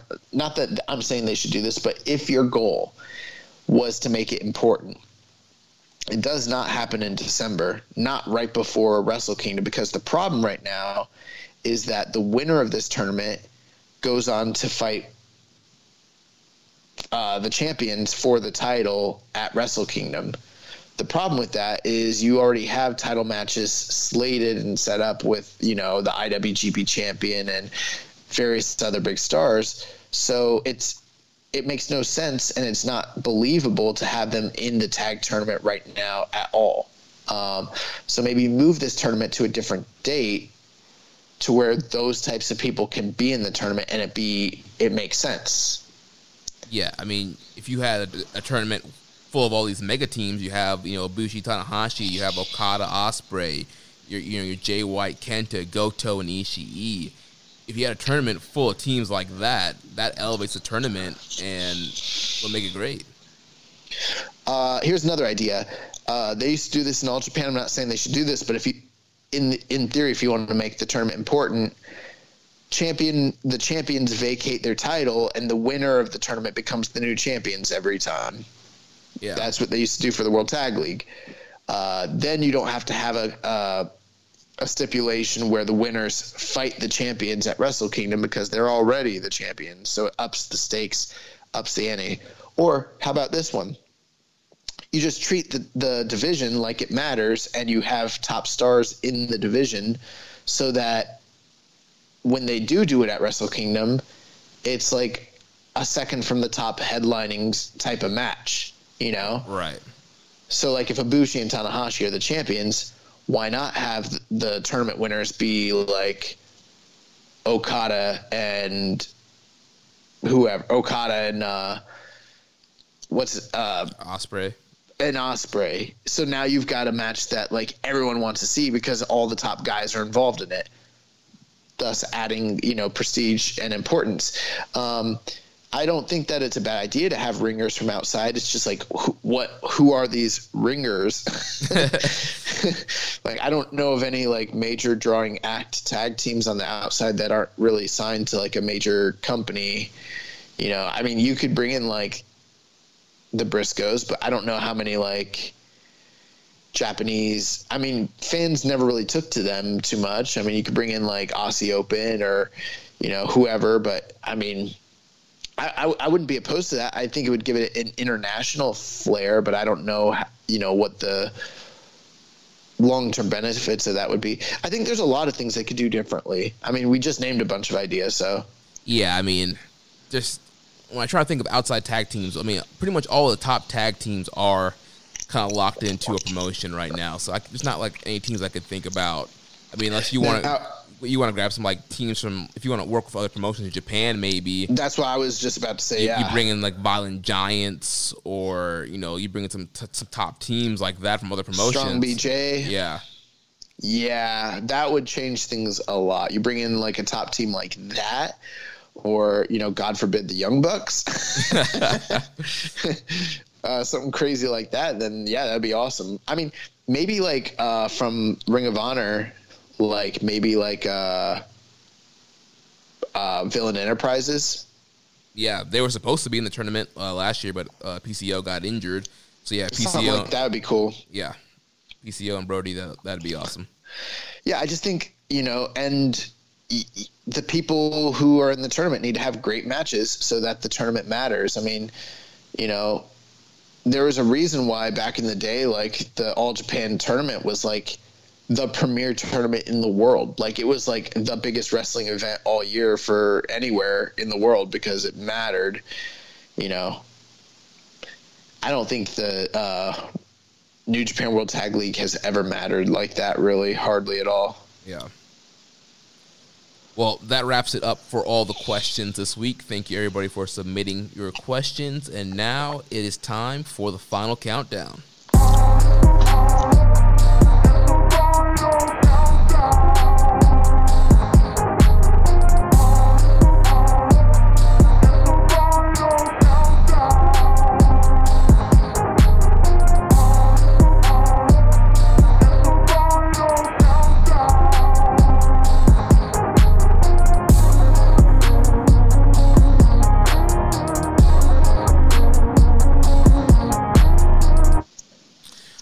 So last week was week 4.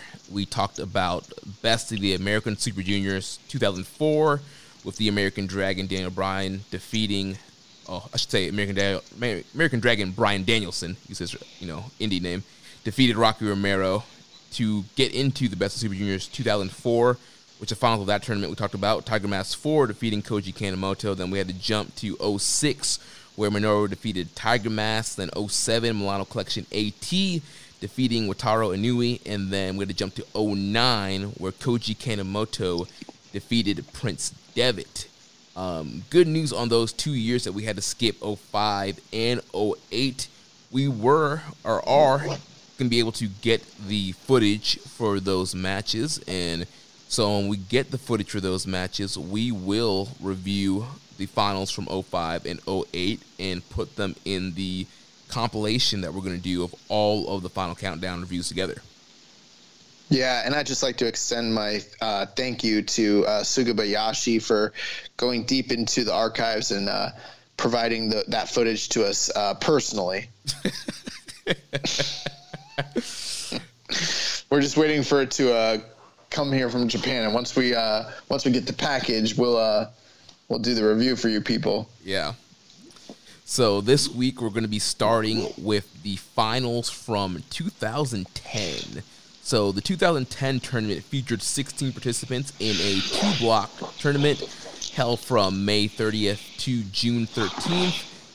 This tournament, we had a lot of outside entrants. We had Fujita Jr., Hayato from Michinoku Pro, Kota Ibushi from DDT Pro Wrestling, Kenny Omega from DDT / Ring of Honor / Pro Wrestling Guerrilla. We had Kushida from Smash. We had La Sombra from CMLL, Davey Richards from ROH and PWG, Taiji Ishimori from Pro Wrestling Noah.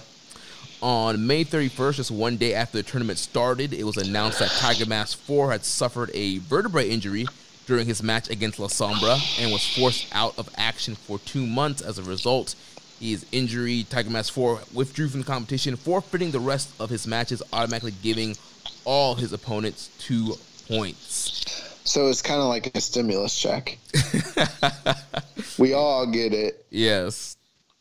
And there was another injury later on in the tournament. On June 6th, Fujita Hayato had to forfeit his match against Akira due to an injury and also forfeit the rest of the tournament. So, young boy, run down the full list of participants here at A Block and B Block. Yeah, so in the A Block, we had Tiger Mask 4, Gato, La Sombra, Kushida, Jushin Thunder Liger, Davey Richards, Prince Devitt, and Kota Ibushi. And in the B Block, we had Nobu Yoshihashi. Is that just Yoshihashi, I'm guessing? I'm guessing it, maybe. I didn't click through on that one. Tamatonga, Fujita Hayato Jr., and Koji Kanemoto, Kenny Omega, Akira, Ryozuki Taguchi, and Taiji Ishimori.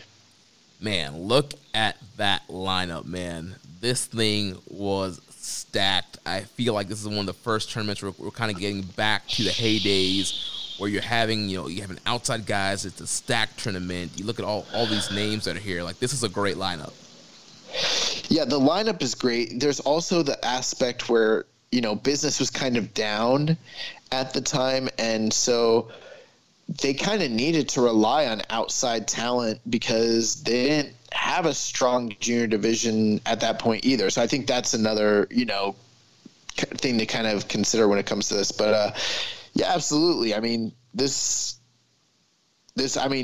you look at where all these guys are today and where they've been, you're talking, La Sombra, that's Andrade, Davey Richards, Kushida, like, holy crap, I don't know. Ishimori and Kenny Omega sounds freaking dope. Yeah. Yeah, Tamatonga as a junior sounds funny, so yeah. And so once again, we're using the A1, B2, B1, A2 format for the semifinals to get to our finals.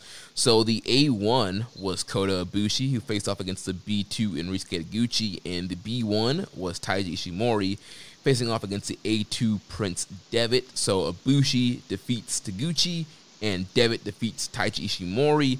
So we have a final here of the A1 versus the A2, so a match that would have happened earlier on in the tournament, happening again here in the finals. Prince Devitt versus Kota Ibushi at Korakuen Hall in Tokyo, Japan. So, young boy, give us some background on Prince Devitt and Kota Ibushi. Yeah, so we actually discussed Prince Devitt on last week's episode, but as you remember, Prince Devitt, he was a finalist in the previous year's tournament, and that was his first time making it to the finals, and he was defeated by submission by Koji Kanemoto. So at this point, he has made it to the finals, and a little bit older, a little bit more tenured with his time with New Japan at this point, and the crowd is a little bit more behind him and familiar with his work, and he's done more. I think he might have even had a junior title run by this point, but I can't remember specifically. But on the opposite end of things, we have a newcomer, Kota Ibushi. This is the point in the review where modern listeners are probably starting to recognize the names that, and I think going forward for the rest of our review series, they're going to recognize all the names if they're mildly familiar with the product. So, yeah. This is the first time that we've seen Kota Ibushi. Kota Ibushi, he began his career with Dramatic Dream Team in 2004. The interesting fact with Kota Ibushi is that he is essentially a self-taught and self-trained professional wrestler. He didn't go to a traditional wrestling school or anything of that nature to begin his career. Eventually he did, wind up in a dojo. His training is accredited to Shuji Kondo and Mikami, but the majority of his early wrestling career, he's did it all on his own, which is a lot different than the traditional route of most Japanese professional wrestlers. By the time this tournament is taking place, he has kind of established himself as one of, if not the top guy in DDT. I mean, a 3-time King of the KOD openweight champion, 5-time KOD tag team champion, 2-time KOD 6-man tag team champion, very successful tag team with Kenny Omega as the Golden Lovers. They were starting to do dates in Japan and had a very famous feud with Apollo Go-Go or Apollo 55, which was the team of Prince Devitt and Ryusuke Taguchi, which is interesting going into this finals because you've got arguably at this time the two biggest stars of those teams going against one another in the finals. And 2009 is basically when Ibushi started working for New Japan and, doing dates with them alongside Kenny Omega, doing the Super Juniors, doing the IWGP Junior Tag Team, the Junior Tag Team title challenges and title runs and everything of that nature. So, when he finally makes his way to Japan, he's held almost every title in DDT. Wow. So, yeah, just kind of burning a trail over there in DDT, top guy, getting some buzz, and now kind of jumping over to New Japan. Yeah, I think he also, simultaneously held the Iron Man heavyweight title and the KOD openweight title when he made his jump. And he was a multi-time independent world junior heavyweight title holder. So, he wrestled a lot of the top guys already, outside of Japan. Nice. Or outside of New Japan, I should say. All right, so the matchup here, Devitt and Ibushi. What do you think, young boy? This match was insane. Very, very, very different from every single Super Junior final that we've seen prior to this. Inokiism, eat your heart out. This is the anti-Inokiism. This is what we like to refer to around here as RLPW, Rich Latta Pro Wrestling. This was literally the epitome of a spot fest. That's exactly what this match was. A through and through, tried and true spot fest. All the dives, all the time. That's what these guys were doing. Yeah, I freaking love this thing. I love a good spot fest. And yeah, these guys were flipping all over the place. We saw the golden triangle from Ibushi. He's doing springboard drop kicks from the outside. Devitt's doing tope con hilos. These guys are striking each other hard. Suplexes, you name it. These guys were doing it in this match. And it just really it was a great matchup. And overall, I really love this thing, and it's kind of getting us kicked off on this streak of where we're kind of getting some more higher level matches in these finals. Yeah. Now, one thing that we forgot to mention last week, and something I noticed about the last couple matches. Maybe I don't know if it was just 2009, maybe it was 2008 as well, but definitely 2009, and then also here in 2010. These matches didn't have any commentary. Did you notice that? I didn't think I caught on to that, but yeah, I guess you're right. Yeah. Yeah, it was really strange because they aired, I believe they aired, or at least they were released for commercial release, but there's no commentary here at all, which was very strange. I think we're kind of accustomed to that with some Japanese companies, but for New Japan, I'm not used to that hardly at all. Yeah. So that was one interesting thing here. What I will say about the match is I thought it was very entertaining and I thought it was very thrilling, but I think it lacked, in my opinion, many of the things that are needed for a match to be truly great or outstanding. I think that there does need to be a semblance of a story. And the story here was basically anything you do, I can do better. Yeah. It was just one guy doing something crazy and then the next guy doing something crazy. But sometimes it's the stuff in between, the little things that kind of interconnect those spots and build them up and make them meaningful. This wasn't really that. There wasn't much really happening in between. With that being said, the spots were incredible. These guys were doing truly death-defying dives. They were really risking their bodies and going all over the place. We saw Devitt the year before against Koji Kanemoto. We saw some of this. He did do some crazy things, but this was on a different level. I really enjoyed the match. I'm not as high in it as you were for a number of reasons, but I thought this was really, really good. And I think it's where the junior division kind of needed to go after kind of languishing for those years prior to this. They needed to go back to, high flying, fast paced junior style wrestling, which was kind of missing for a decade. Yeah. Really love the match. And I was kind of glad to see here, the junior division kind of moving back, like you mentioned, to that high pace, kind of high flying style. I thought it was very interesting, even though, Kota Ibushi is the, native Japanese wrestler. The crowd firmly behind Prince Devitt. He's their guy. He came through the dojo. They've been seeing him kind of come up. He was in the finals last year.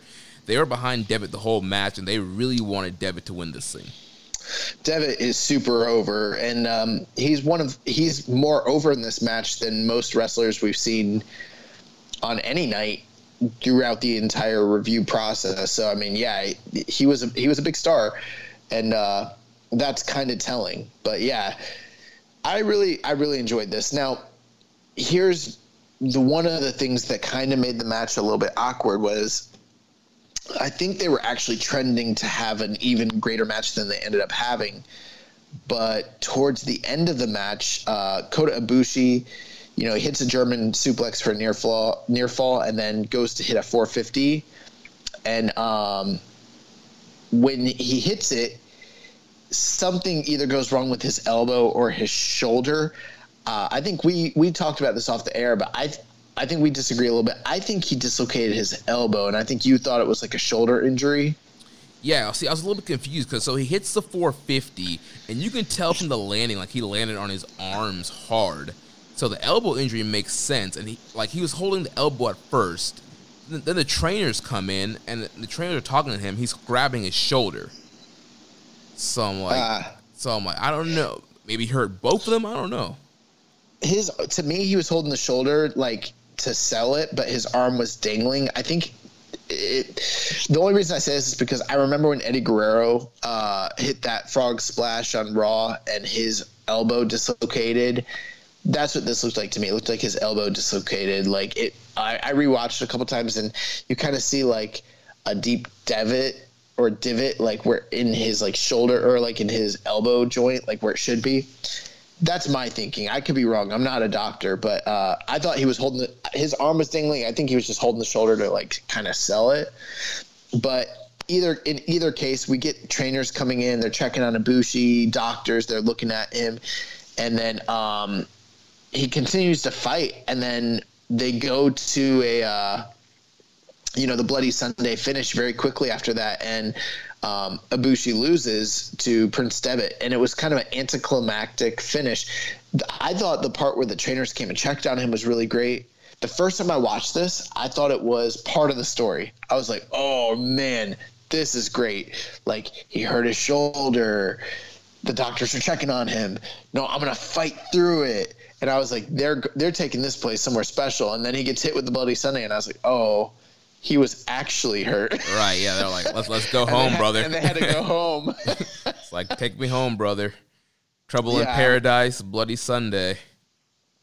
Yeah, but and I don't fault them for that. That's, no one's fault. It's just something that happened. But the match was getting so good at that point that I thought that they were on track to have an even better match, and it just kind of ended like that, Yeah. One spot in the match that really popped me, and this is kind of part of my WWE brain rot, is, I'm so used to Finn Balor's matches ending with a double foot stomp. So when Devin hits the gutbuster and hits a double foot stomp, I'm like, oh, this is it. 1, 2, and then Ibushi kicked out. And I was just like, holy crap, he kicked out. Yeah. But you know what? Like, yes, the Bloody Sunday was like his finisher, but like he finished guys with the double foot stomp. So it wasn't like I popped for it too. I really popped for it because I thought he beat him, and yeah, Ibushi kicked out. This match is great. It was really good. I went 4 stars on it. Yeah, I went 4.25 stars on it. Okay. But yeah, really good. I also think that I noticed they didn't have the guardrails, and that's something that we always see nowadays, but I don't think we saw that for any of the finals up until this point. I think that was like, this is the first finals where we're kind of seeing like the more modernization of the tournament to like what we're used to now. Yeah. If it's not this match, it was the next match. I don't remember which one it was. I did notice though, after the match, Prince Devitt, in the version I was watching, he was talking to the crowd and he acknowledged that business was down. Did you hear that? No, I didn't. Yeah, he's like cutting a promo and just thanking the fans for their support. And he's like, even when business is a little down right now. And I was like, oh, that's interesting that, he's acknowledging it. And then he calls out, Marufuji, because Marufuji was the current champion at the time. Oh, you know what? Yeah. So speaking of that, I know for a fact that Devitt had been a previous champion because he dropped the belt to Marufuji on January 4th. So yeah, going into this match, Devitt is a former champion and everything of that nature too. So yeah, so winning the tournament, he gets his big rematch with Marufuji on June 19th, 2010 at Dominion, and he defeats Marufuji to become the IWGP Junior Heavyweight Champion and bring the belt back to New Japan. Is that the match that I had you watch? I can't remember now. For the recommended match, I know I made you watch one of their matches. Yeah, it might have been the Dominion match. Honestly, I can't remember right now. Yeah, that year, both the Dominion match as well as the January 4th match are both so good that I think like it split a lot of people's votes as to like the New Japan match of the year. But I mean that series, along with like the Golden Lovers, Apollo 55 matches, are like at the top of the list. Nice, and we do have some observer notes for every match here. Dave was following New Japan and publishing regular observers, and they were all available for all these years, and have some notes here. So for this one, he says, Fergal Prince Devitt of Wicklow, Ireland, on June 13th at Korakuen Hall in Tokyo, became the first foreigner to win New Japan's Best of the Super Junior tournament since Eddie Guerrero did so under the hood as Black Tiger in '96. Devitt pinned DDT's Kota Ibushi in 1443 with the Bloody Sunday DDT after Ibushi suffered a shoulder injury. Devitt followed in something of a tradition of young wrestlers as he finished second last year to Koji Kanemoto in the tournament.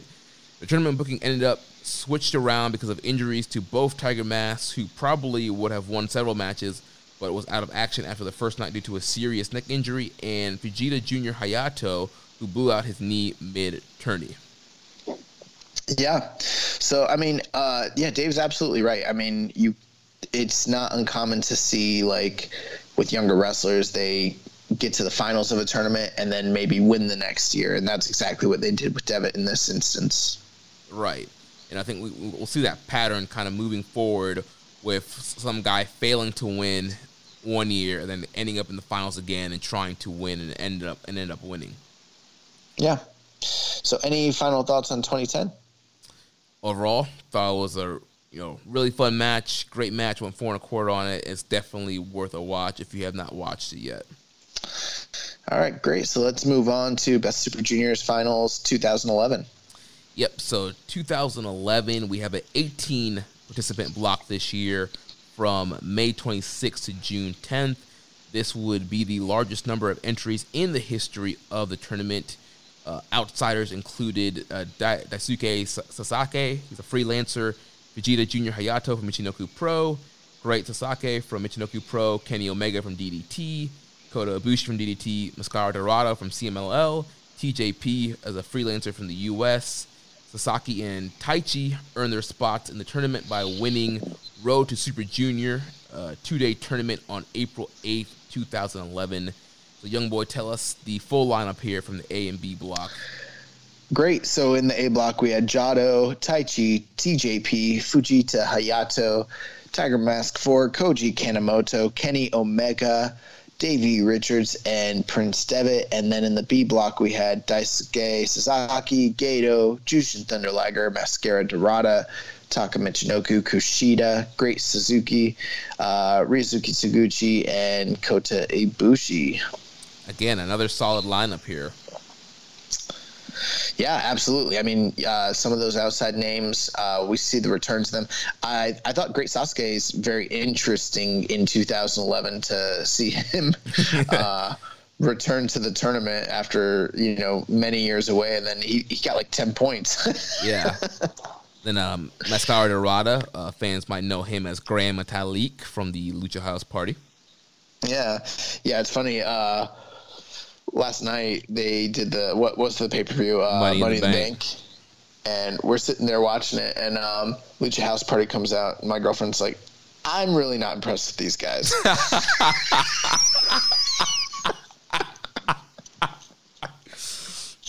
And I was like, he's only like one of the like premier like workers in the entire world. And then like when the match ended, she's like, I knew the New Day were going to win. And I was like, yeah, they pinned the best worker in the freaking match. Oh, man. So this year we still have the A1 versus B2 and B1 versus A2 format. So in the semifinals for the A1, we have tag partners colliding here. We have Prince Devitt facing off against Ryusuke Taguchi. And then the B1A2, we have Kota Ibushi versus Davey Richards. And Taguchi beats his partner Devitt, and Ibushi defeats Davey Richards. And we have Ibushi going to the finals for the second year in a row to take on Ryusuke Taguchi. Yeah, so very, very interesting finale here. So, just to kind of give you guys a little bit of background here. So everyone is, familiar with the coach, Ryusuke Taguchi, leader of what's Taguchi's group name? Team Taguchi Japan. Yeah, it's Taguchi Japan. But, in what year are we in? 2011? Yes. The Taguchi that you would come to see is a little different. He wasn't wearing the Eddie Guerrero tribute attire just yet. We do start to see some of the same like tendencies. His music's the same. Yeah. And he's still got Funky Weapon on the back of his trunks, and he kind of does like a funny like Val Venus, Rick Rude like gyrating movement when the match starts. So you see a little bit of the pervert, deep down in there still. Yeah. But a much more serious competitor. Just to kind of give you guys some background here, though, Taguchi was like as a high school student, he actually was an amateur wrestler and in college as well before he joined the dojo. He is a New Japan Dojo product as of 2002, and then he debuted that same year in Cork and Hall, wrestling in the junior heavyweight division, which he still does. So, but the big difference is back then he actually was within the weight limits of the.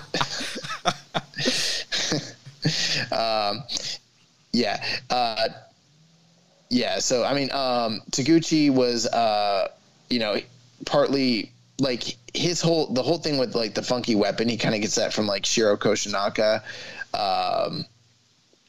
But yeah, he did a lot of different like athletic pursuits in high school: baseball, soccer, track and field, wrestling as well. And then, the funny thing is he actually made his debut in November of 2002 in a losing effort against Toru Yano, which I think is a lot of people's, comedy dream match nowadays in New Japan. Yeah. But yeah, he was a minor wrestler all throughout 2003. He even entered the Super Juniors that same year, sort of by default because Minoru Tanaka pulled out. But he finished in last place with 0 points, just like losing all the matches. And then, through the next 7 years, he kind of just like worked his way like through the New Japan system, first being a young lion, doing the Young Lion Cups, and then doing all the different tours. He did excursion to Mexico, then came back and then kind of became more of a serious wrestler. And then around 2007, 2008 is when he started like making challenges for the junior title. So by the time we get to, 2000, what year are we in, 11? Yes. He's a lot more serious competitor. He's, involved in Apollo 55. He's got a tag team with Prince Devitt where, they're like one of the top, tag teams in all of Japan at this point. So, I mean, he made his debut in 2002. So, I mean, he's been wrestling for New Japan for close to a decade. So he's not necessarily like a young wrestler even at that point, like, pretty experienced vet already. Yeah. And very popular to boot. Yeah. And you clearly see that here once again with the crowd support, crowd firmly behind Taguchi. They've seen this guy come through their system. Big fan of him. And you just kind of see just kind of the star he was and just how great of a wrestler Taguchi is. Especially in this final match here. Yeah, I thought Taguchi was great. The funny thing is I kind of went into this match not expecting to like it very much. I knew how great Taguchi was, but I just, for whatever reason, the first time I turned it on, I just couldn't really get into the match. And so I kind of like put it off for a few days. I was like, I'll get back to this review in a few days. And then when I finally like sat down to watch it, like, everything about this match was really, really, really good. I think while this had some high spots for sure and a lot of, aerial maneuvers and things of that nature, obviously it didn't stack up to the same type of, aerial assaults and risk taking that we saw in the 2010 match. But what the 2010 match, lacked in story, this one kind of made up for it. And it is the reason why I like this match a bit more. I think they had a lot more, near falls. I think they had a lot more story behind it. They also had a lot of really hard striking from both guys, and they just did a really, really good job, kind of controlling the crowd and like drawing their anticipation. This match was outstanding. Yeah, I love this match. I went 4.5 here. I liked it better than the 2010. Also, you had the added layer of story here with Ibushi failing to defeat Taguchi's partner in 2010, and so now he's facing Taguchi here in 2011 and having to face this obstacle of trying to win the tournament and also facing the other half of Apollo 55. So you got that element of storytelling right there. And like you said, yeah, they just did a great job. The layout of this match was excellent. Tons of great strikes, tons of high spots. This was an excellent match. Yeah, there's a lot I liked about it. It started off a little bit slow with like the submission holds and the groundwork and the grappling. But I kind of had to realize that we were going back to doing epic matches for the finals of the Super Juniors. Go figure. Yes. Because for a long time, for whatever reason, like almost a decade, while a lot of those matches we reviewed were good, I wouldn't call them like great epic matches. But this was more akin to like what you would see like with the big match style of New Japan today, like where they built to a giant climax. And so like it kind of started off with, your typical like grappling and everything. And then, they go for lots of near falls, there's a heat segment, the comeback, and then they go into like tons of crazy strikes, tons of big moves. Taguchi looking for a Dodon the entire time. Ibushi just hitting Taguchi with everything. There's one point where like Taguchi hits this huge lariat and then goes for a pinfall, and Kota Ibushi like kicks out, and suddenly like Murder Kota is up, and I was like, oh my god, I love this. Yeah. I think business really picked up here in this match once Ibushi hits the Golden Triangle, and then from there it's kind of like a go, faster pace throughout the match. Yeah, for a lot of it, I was like, this is pretty good. I'll probably go like near 4 stars. And then once it picked up, I was like, all right, yeah, they got me. We're at like 4.25. But the last like few minutes are so good that I'm like, all right, fuck, you guys did it. 4.5. Yeah, I popped for seeing Murder Kota from that lariat. Yeah, then Ibushi just kind of gets up. He does a lawn dart to Taguchi, and then follows up with a lariat of his own. That was nasty. Yeah. He had a nasty lariat and gets a near fall off of that. And then we got kind of getting back and forth. Taguchi's still kind of going for the Dodon. Ibushi's trying to go for the last ride. He actually gets it once earlier in the match, like shortly after that lawn dart, and Taguchi kicks out. And I was like, oh, holy crap. Yeah, I was like, okay. We're picking up. Things are picking up. We're on pace here. And there's a bunch of near falls. There's a dragon suplex. There's a 450 near fall. Eventually, Taguchi hits the Dodon, and after missing it a bunch of times, he finally gets it, and Ibushi freaking kicked out of it, and I was like, holy crap. Yeah, dude, I popped huge for that. Yeah, because he hit him with an Enziguri and the Dodon after, and he hit him with a tiger suplex before this. Then he's an Enziguri, then a Dodon. I'm like, oh, well, that's it. And Ibushi kicks out. Then he's trying to get the Dodon again, and Ibushi hits that. Ibushi hits his own tiger suplex. Well, he hits that moonsault kick first. Then he hits it was a half Nelson, I think it was. Okay. Suplex. But either way, he dropped Taguchi right on his head with that suplex. Yeah, and then after some more action, he goes for another last ride, and Taguchi kicks out of that. So then he goes to the top and hits the Phoenix Splash and, kind of ends this thing. Luckily, he did not injure his elbow this time. And luckily, his high risk paid off as he wins the Best Super Juniors 2011. Yeah, and he was so happy. He's like hugging Red Shoes and crying. No, he's not hugging Red Shoes. He's sexually assaulting Red Shoes. He lays over that man's prone body he's completely tackled him. Yeah, bro. It was a little excessive, but it was really great. And like you mentioned, so they had been feuding in 2009 as well as 2010 with Apollo 55, the Golden Lovers, that is. And, so for Ibushi to have lost the year prior to Prince Devitt, for him to get this big win over Taguchi the next year was a big monumental moment for him. Yeah. And that feud will kind of play out in the aftermath of this tournament. So Ibushi becomes the first wrestler not affiliated with New Japan to win the tournament. And then And then he would go on to face Prince Devitt on June 18th, and he beats Devitt for the IWGP Junior Heavyweight title. Wow. It's a big deal. Yeah. And then going to the Observer here, Dave says, for the first time in history, the annual New Japan Best of Super Junior Tournament crowned an outsider as champion, with DT Promotions' Kota Ibushi scoring wins over ROH's Davey Richards and New Japan's Ryusuke Higuchi on the final night. A sellout crowd of 2005 at Corcoran Hall saw Ibushi set up yet another match with IWGP Junior Champion Prince Devitt, who was kept strong in the tournament, winning the A block with a 7-1 record. However, Devitt was pinned 8 minutes 29 by tag team partner Taguchi, who placed second in the B block with a small package to go to the finals. The B block champion Ibushi first pinned Richards in 11-17 after a Firebird splash before pinning Taguchi 2022 to win the championship. As has been the case a number of times, Ibushi, who lost in last year's finals to Devitt, went from runner-up to following up as the champion. The Devitt-Ibushi title match was announced for June 18th in Osaka.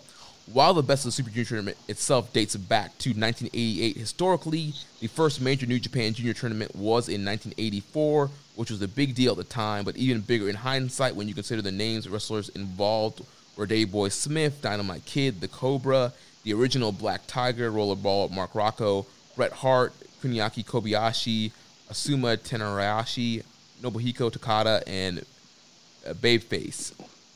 Hart and Takada went on to become two of wrestling's biggest stars of the 90s, while Kid was considered an all-time great and Rocco was considered Britain's best wrestler of the era, while Smith ended up becoming one of the most popular wrestlers in the UK and a major US star. Yeah, I thought it was interesting that, like, he keeps bringing up this 84 tournament. I actually found record of it because I was like, oh, shit. Like, is Top of the Super Juniors, like, not the original tournament? Like, do we need to go back further? But, like, I found out that, like, so what that tournament is, it's the WWF Junior Heavyweight title series. Yeah, I mean, they actually had a bunch of, like, WWF, like, junior title tournaments back then, so gotcha. It is not part of I get why he brings it up, but it's also not part of the Super Junior canon. Yeah, you know, it's not the same tournament. Yeah, but anyway, so cool. Yeah, I love this match. I actually like this match the most out of all the matches we've reviewed this week. I'm very high on it, 4.5. Yeah, I'm 4.5 as well. This is one of my favorite matches that we review. This is tied with another match that we'll talk about in a few minutes, but this is definitely... No, it's not. For me, it is. Definitely a high-class main event final here. Definitely worth a watch if you have not watched it yet. So that takes us to 2012, where we have another 18-man block or 18-man tournament with 2 blocks from May 27th to June 10th. Outsiders this year, we have Alex Kovloff from the American Indies. We have Angel de Oro from CMLL, Brian Kendrick from American Indies, Daisuke Sasaki as a freelancer. We have Pac from Dragon Gate. Black Tiger earned his spot in the tournament by winning the Road to Super Junior 2-day tournament on April 15th, 2012. On May 9th, New Japan announced that Davey Richards had to pull out of the tournament following his doctor's orders after a car accident, and he was replaced by Brian Kendrick. On May 25th, New Japan announced that Black Tiger had been pulled from the tournament 2 days after the character's performer, Kazuyushi Nosawa, had been arrested for smuggling marijuana. He was replaced by Hiromu Takahashi, and tagline for this event was "The Door to Glory." So, Young Boy, tell us the A block and B block participants here. Yep, so in the A block, we have Gato, Bushi, Kushida, Taichi, Rocky Romero, Jushin Thunder Liger, Angel de Oro, Prince Devitt, and Pac. And then in the B block, we had Hiromu Takahashi, Jado, Daisuke Sasaki, Taka Michinoku, Tiger Mask 4, Alex Kozlov, Brian Kendrick, Ryozuki Taguchi, and Loki. So quite a few names you should be familiar with at this point. Yeah, and once again, lineup might not be as strong as maybe the last 2 years, but still a great lineup here. Once again, you look at the names, you got the Bastard Pack in here, and it's a lot of great names coming into this tournament here. Alex Kozlov, Kendrick, Loki. Well, I think what you're starting to see is the difference in a New Japan that has a junior division versus a New Japan that needed to rely on outsiders to round out their junior division, right. Mm-hmm. And so, I mean, you're kind of seeing the building blocks here. I mean, look at all these names of guys that are still strong going with the company versus the last couple of years. A lot of those names, it's cool to see them there. It's kind of a novelty, but like most of those names previously were not, like they're not still with the company, but as of 2012, most of these names still are. Right.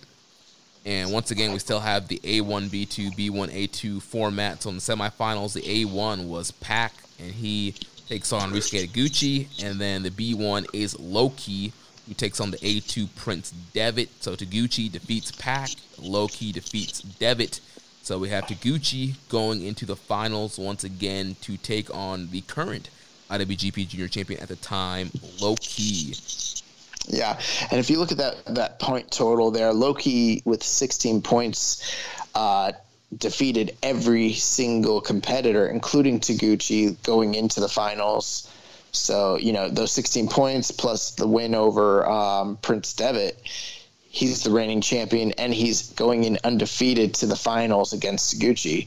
If he were to win, that would make him only the second man ever in history after Jushin Thunder Liger in 2001 to, win the entire tournament undefeated. Yeah, and that would have been an incredible feat. The only difference was Liger only had 6 matches in that tournament, and in this one he had, 9 so far. This would have been his 10th, so, basically 20 points when it was all said and done. Yeah, so give us a little bit of background on Loki coming into this tournament. Okay, so Loki, if you are not familiar with him, I highly recommend that you get familiar with him. So Loki, professional wrestler, Italian and Puerto Rican descent. He's been known by many names in the past. Not only Loki, he's also been known by the names of Senshi as well as Caval in the WWE. His background is very renowned. I mean, he's one of like the all-time great early 2000s independent wrestlers of that time period. I mean, he's a one-time PWG world champion. He was the inaugural Ring of Honor world champion, one-time MLW world heavyweight champion. He held the NWA world tag team titles 3 times and a ton of other championships and tournament wins on the independent circuits. He also was part of the second season of NXT in 2010. And, not only has he worked for New Japan and, over in Japan, he also worked for, Wrestling 01, amongst other Japanese companies. I mean, very, very well traveled. He started in 1998 under the name Low-Key. He began his wrestling career with Jersey All Pro Wrestling, which was like one of the big companies in the Northeast at the time. All throughout the 2000s, he worked the American Indies.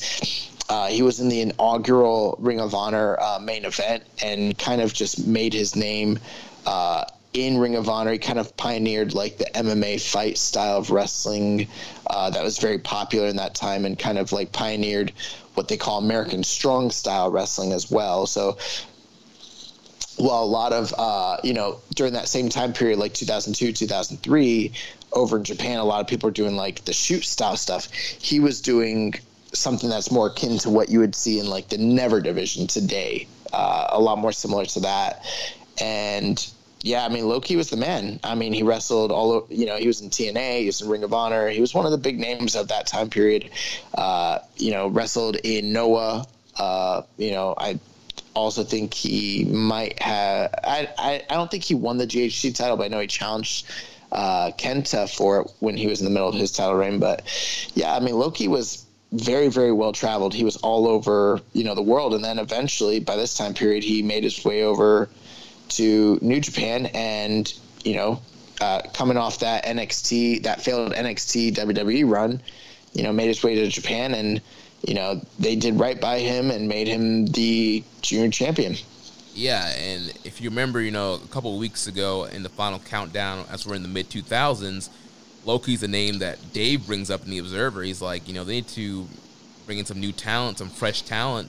Somebody like a Loki. Dave is mentioning this guy in the early 2000s because Loki's just blazing a trail, ripping up the American Indies. He's killing it in Ring of Honor, killing it in TNA, and really making a name for himself. and definitely one of my favorite wrestlers of that time period.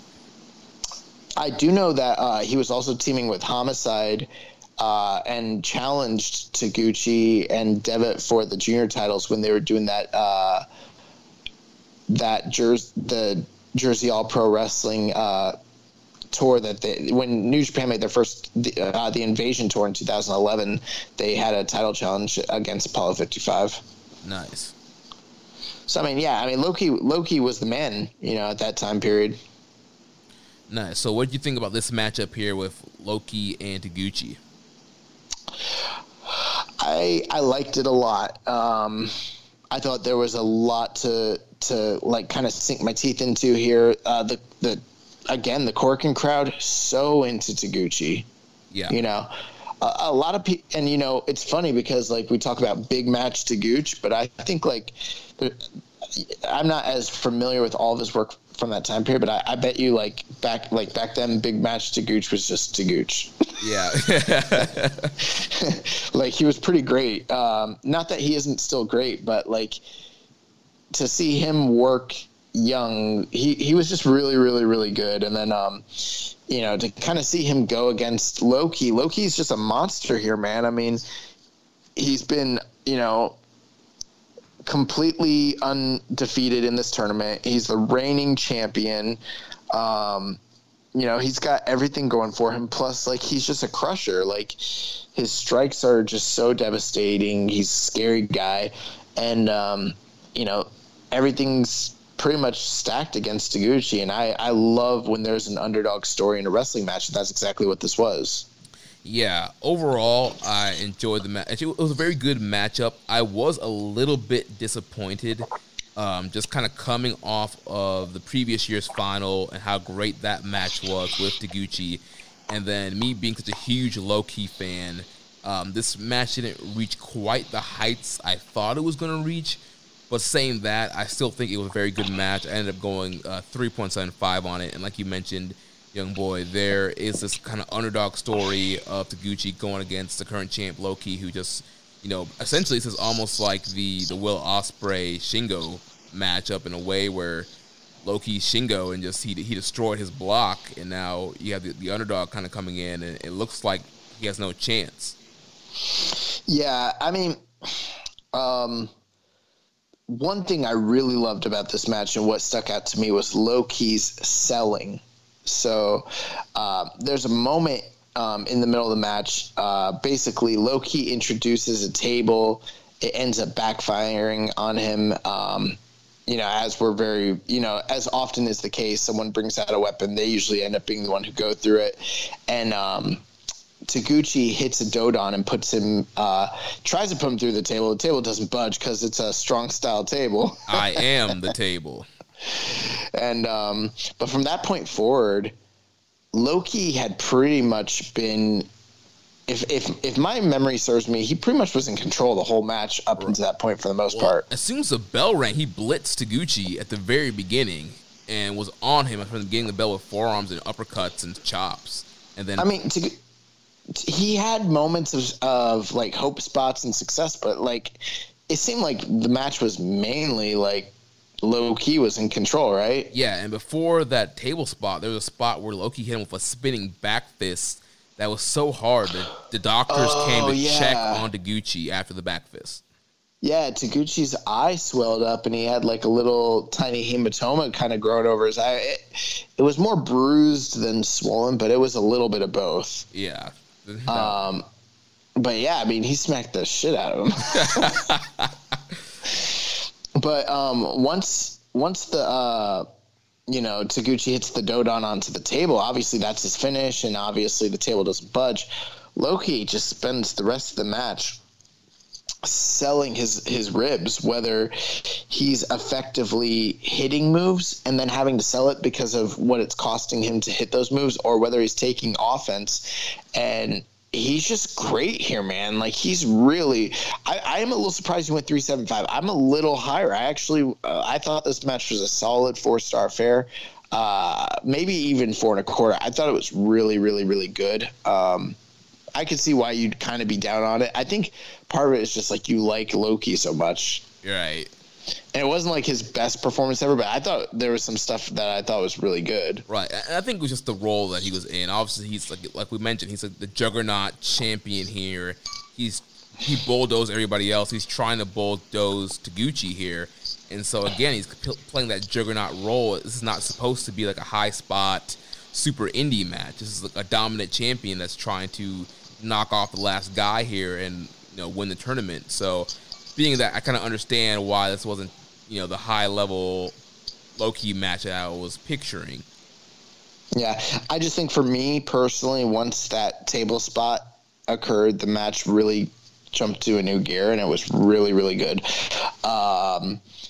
There's one point where he goes, where Loki goes for a key crusher, and Taguchi reverses it into a small package, and I bid on that a little bit. Yeah, and then he hits a capo kick and then a key crusher that just murders Taguchi.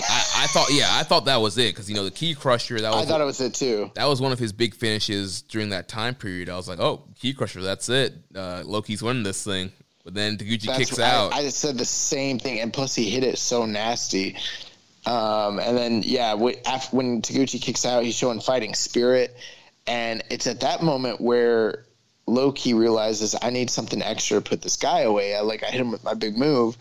And he goes to the top and he tries a Phoenix Splash, which, if you'll remember, the year prior was the move that Kota Ibushi used to defeat Taguchi. So long-term storytelling. Yeah, dude, I didn't even know Loki could do a Phoenix Splash. I don't think I've ever, in my years of watching Loki, ever seen him do a Phoenix Splash before. I don't remember. I'm not surprised he was able to do it, but I don't remember. I'm the same way. I don't remember him ever doing it. But this time, Taguchi moves out of the way, hits a Tiger Suplex, near fall, hits a Dodon. Loki kicks out of the Dodon, and I was like, oh my God. And then he picks him up, hits him with another Dodon for the win, and Ryosuke Taguchi is the new Best Super Juniors Tournament champion. Yeah. And so this is the 5th year in a row where the previous year's runner-up, this time also Ryosuke Taguchi, would come back and win the tournament. And Taguchi would go on to unsuccessfully challenge Loki, though, for the title at Dominion on June 16th of that year. He would go on to, however, become the 69th IWGP Junior Heavyweight Champion. Yes. I like this match a lot. I also like the story that Loki came through there, rampaged everybody, and then lost in the finals. It was really good. Then going to the Observer here, Dave says Ryosuke Taguchi beat Pac in the semifinals and IWGP Junior Champion Loki in the finals on June 10th at Korakuen Hall in Tokyo to win Best of the Super Junior Tournament. The win set up Loki versus Taguchi for the title on New Japan's 6th pay-per-view show. On June 16th in Osaka, Taguchi, 33, took the tournament for the first time after losing to Kota Ibushi in last year's championship match. Last year was the first time he had reached the finals.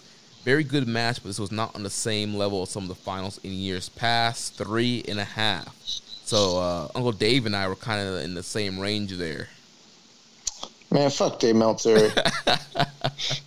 4 stars. All right. Any last thoughts on 2012?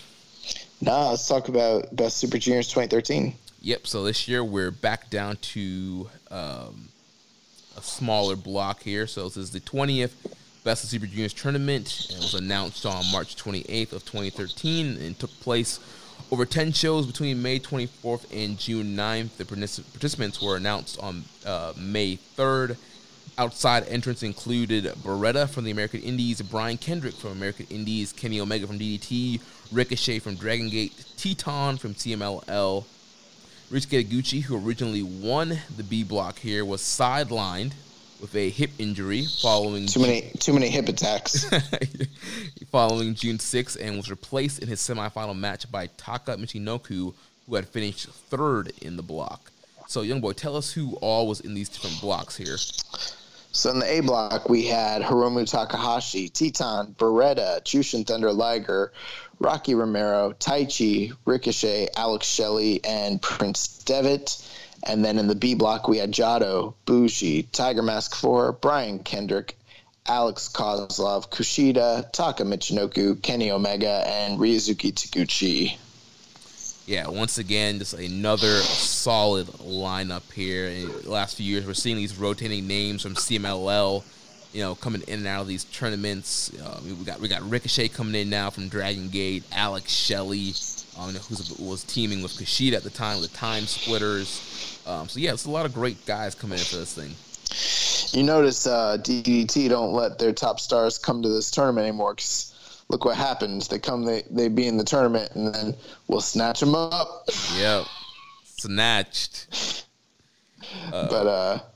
Once again here, still using the A1, B2, B1, A2 format here. So for A1, we had Prince Devitt, who won the block, 16 points. He was the current IWGP Junior Champion at the time. He defeated Kenny Omega in the semifinals to get to the finals. And then on the other side, Ryusuke Taguchi won the B block, but like I mentioned, he had to withdraw from the tournament due to an injury.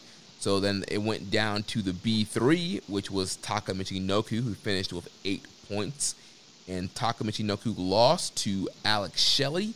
So that gave us a final of Alex Shelley versus Prince Devitt. Both these guys from the A block, so this is a rematch from a match we would have seen earlier on in the tournament. So, young boy, give us a little background on Alex Shelley coming into this tournament. Yeah.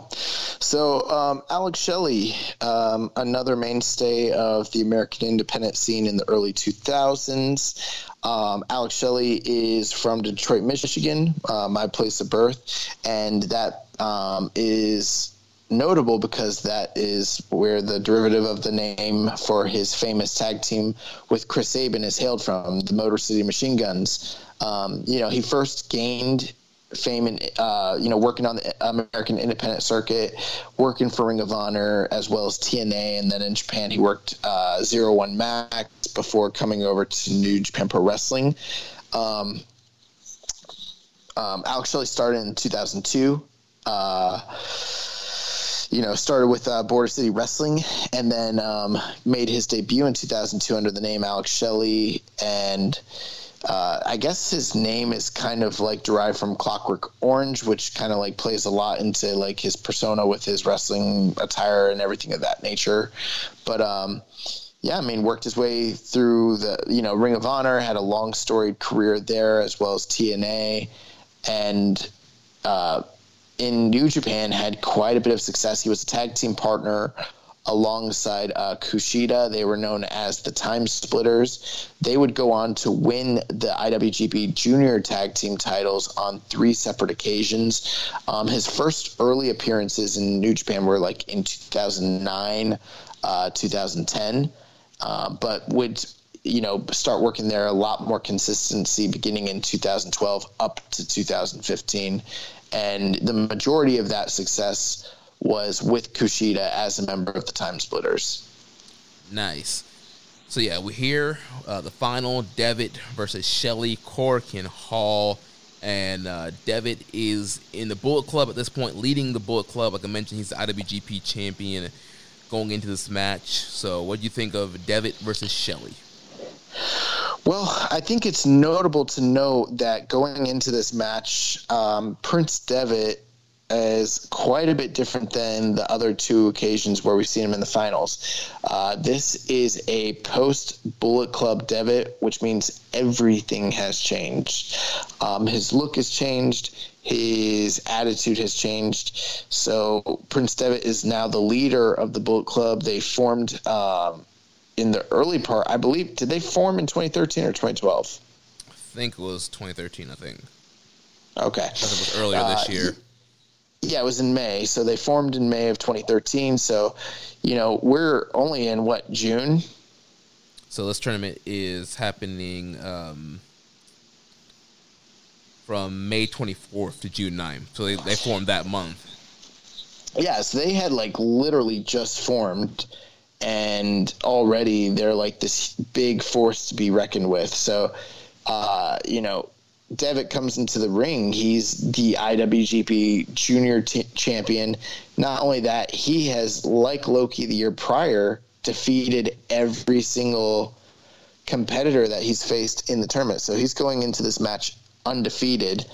And, he's accompanied to the ring by the entire Bullet Club. So he's got Bad Luck Fale with him, Carl Anderson, Tama Tonga. And interesting, on the other end of things, Shelley is also accompanied by Hiroshi Tanahashi, Captain New Japan, and Kushida. So, for the majority of these tournament matches, we have been seeing where all of the tournament competitors have been ringside. But in this year, it kind of changes where we've got Bullet Club on one side of things, then Sekigun on the other side of things.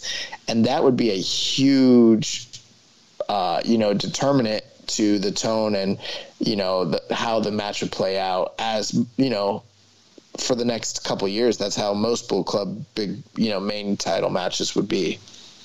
Yeah, man. So let's get into it. So beginning of this match was shenanigans, man. The Bullet Club shenanigans that everybody complains about. We had constant interference from Fale, Tama Tonga, Carl Anderson, constantly attacking Shelley, pulling him out the ring, distracting Red Shoes so Devitt could cheat. And the most annoying thing about the whole thing was, like you mentioned, Shelley's accompanied by Tanahashi, Captain New Japan, and Kushida.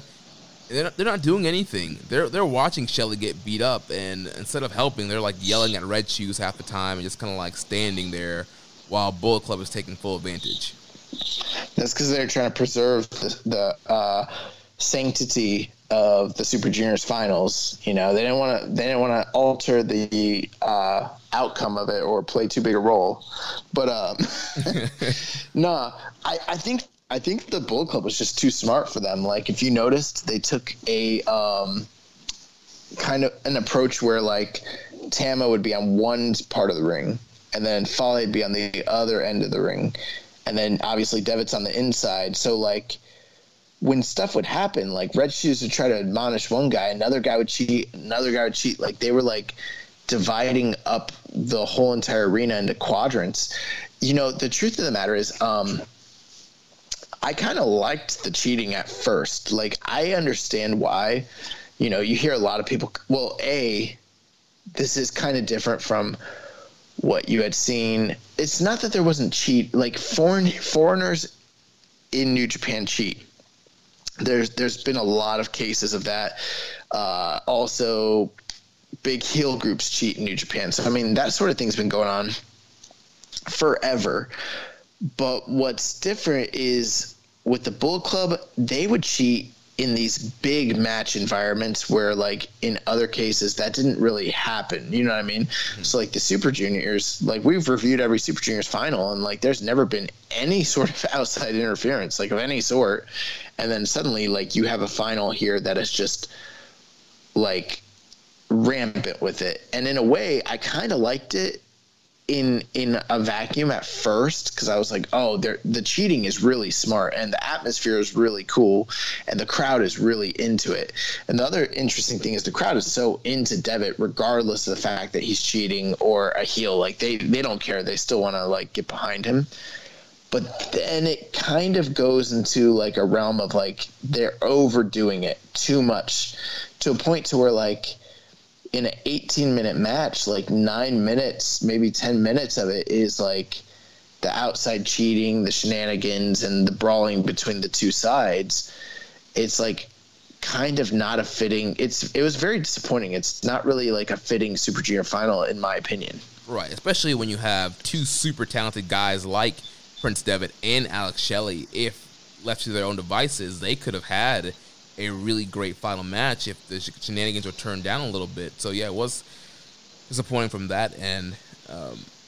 Dude, there was one spot here where Shelley goes for a plancha and Fale catches him, but then Fale, like, trips. He trips and ends up power slamming him on all these chairs. I was like, oh, my God.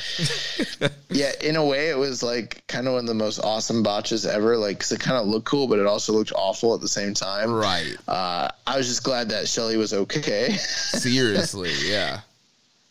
And that's when like I mentioned, the NJPW guys were still just kind of, just watching and yelling at Red Shoes at that point, until eventually we get Devitt goes for a suicide dive, or Shelley throws Devitt outside, but he ends up hitting a suicide dive on Anderson, and then Tanahashi, Captain New Japan, and Kushida finally decide to help, and there's like a big, huge brawl outside.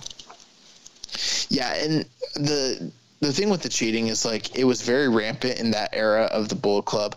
Fans kind of hated it. Like, there was a lot of complaining from, traditional diehard, like, New Japan fans who just didn't really appreciate that sort of thing.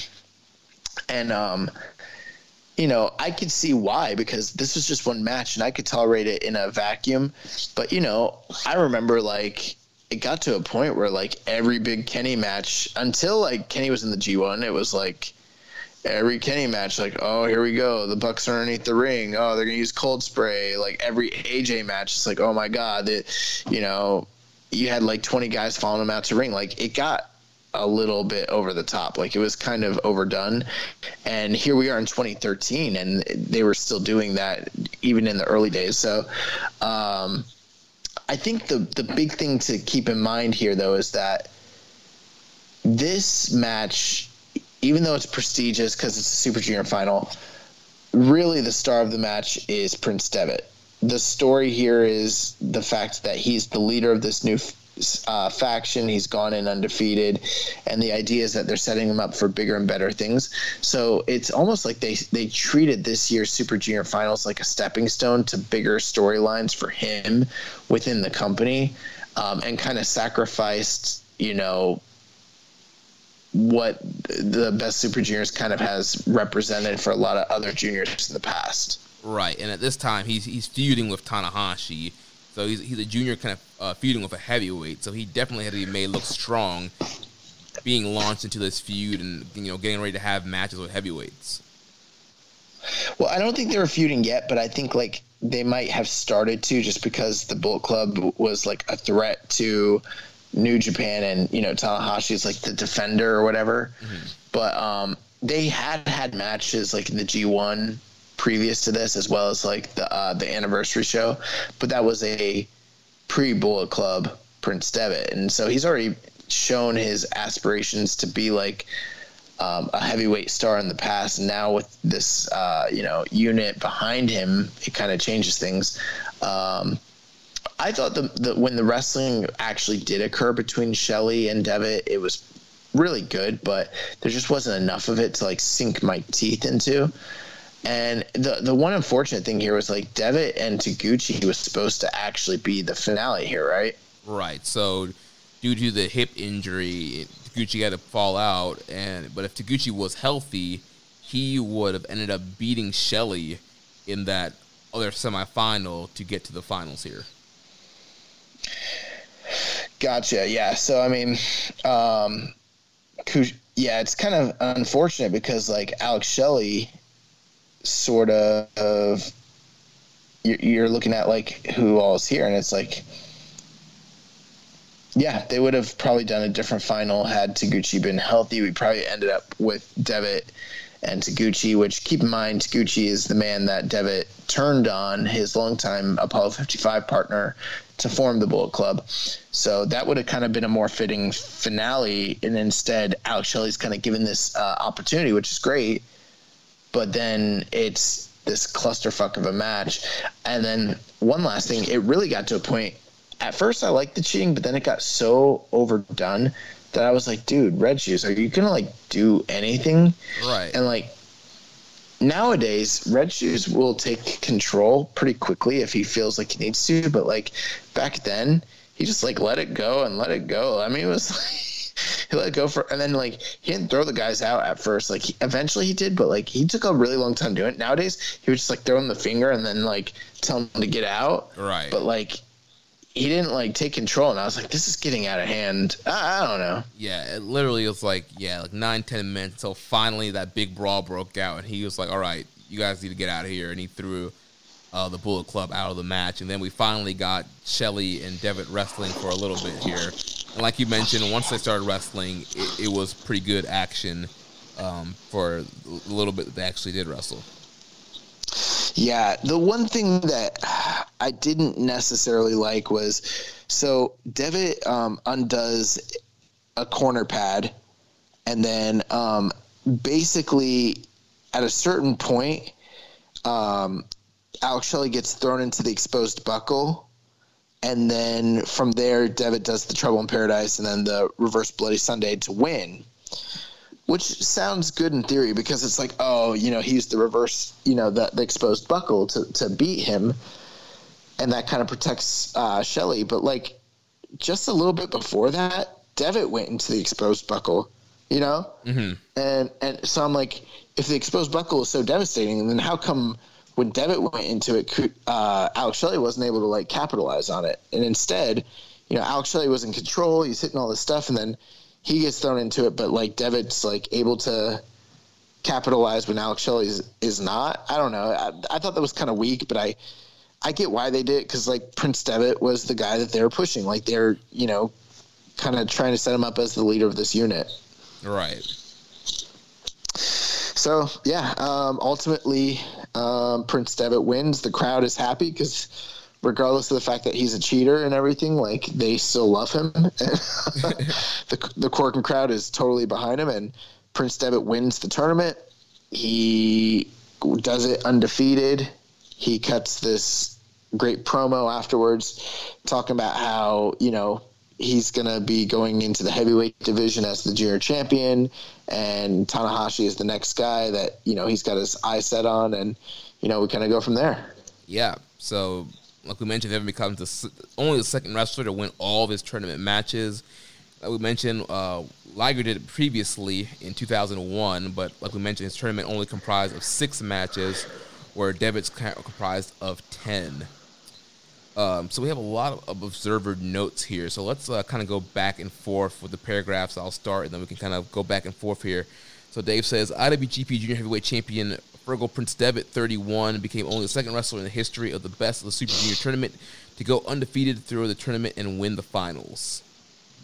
The question is whether this was planned to happen, as Devitt went 8-0 during the round-robin phase to win the B block. It appeared the tournament was headed for a showdown between Devitt and longtime tag team partner Ryusuke Taguchi, who he had turned on earlier this year.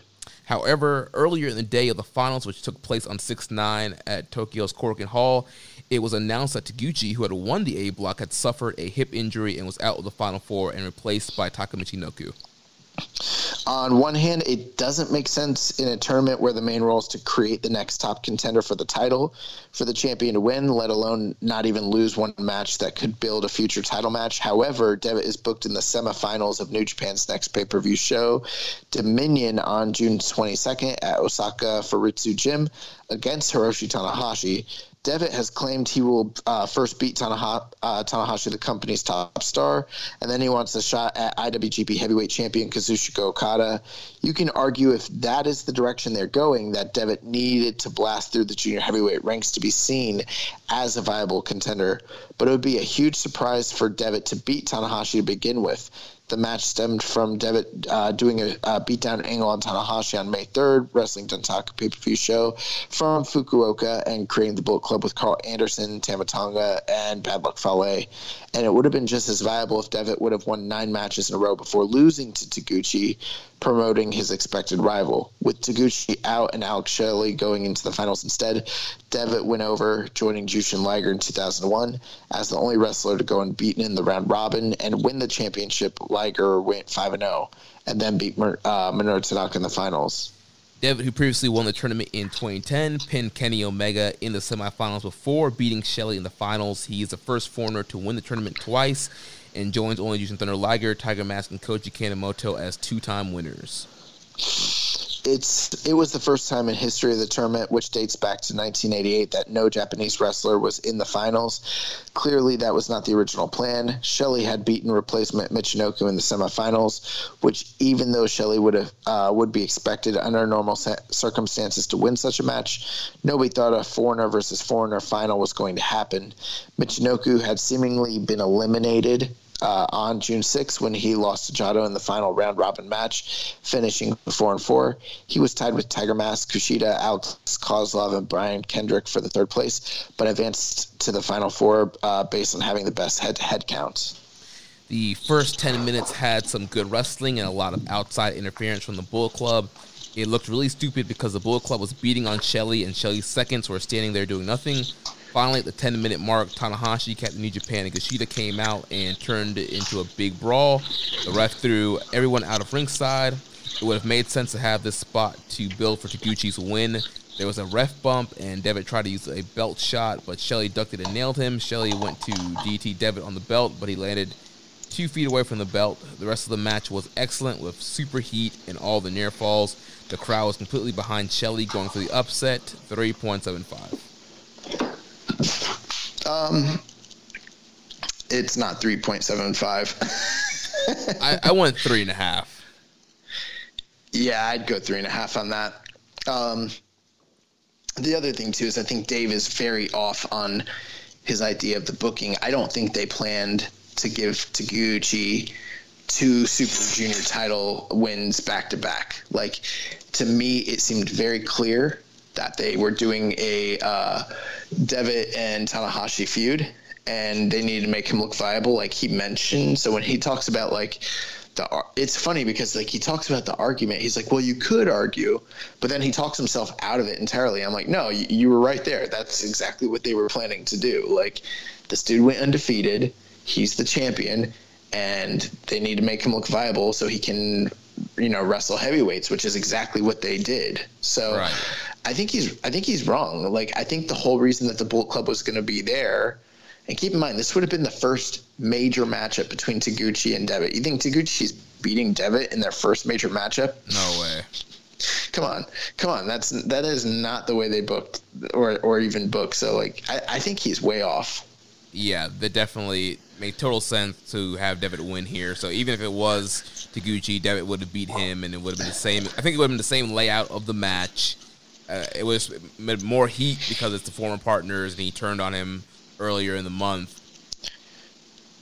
Yeah, Devitt cheats. He uses the exposed turnbuckle to beat his former partner, plus all the shenanigans. Absolutely. Yeah. Well, yeah, that's 2013. So let's talk about 2014, which to me is like the new era of Super Junior Finals, which I think is like the kickoff starting point for like what becomes the true renaissance of Super Junior Finals. Yes. So the 2014 Best of Super Junior Tournament was officially announced on March 14th of 2014 and took place May 30th to June 8th. The participants were announced on May 4th for outsider entrants, included Kenny Omega from DDT, Mascara Dorada from CMLL, and Ricochet from Dragon Gate. For the first time in 4 years, the reigning IWGP Junior Heavyweight Champion did not take part in the tournament, as Kota Ibushi was concentrating on chasing the Never Openweight Championship. Alex Kozlov dislocated his left shoulder in his first match against Ricochet on May 30th and was forced to pull out of the tournament, forfeiting all of his matches. Alex Shelley, one B block of the tournament, was forced to pull out of the semifinals after suffering a shoulder injury in his final round-robin match. As a result, Taichi, who had finished third in the block, advanced to the semifinals. Young Boy, give us the A and B block participants here. Yep. So, let me take a look here. So, in the A block, we had Alex Kozlov, who withdrew, Jushin Thunder Liger, Mascara Dorada, Bushi, Matt Jackson, Taka Michinoku, Ricochet, and Kushida.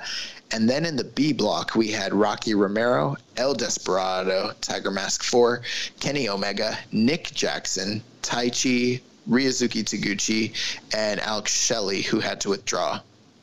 So once again, we're starting to see less outsiders because New Japan have been building their junior division, and what you see, we're seeing guys like Taichi kind of rise to the top. They've had Taguchi, Kushida's rising to the top here. There's Bushi that's there. I mean, Liger's still here. We have Desperado that's coming up. We have Rocky Romero.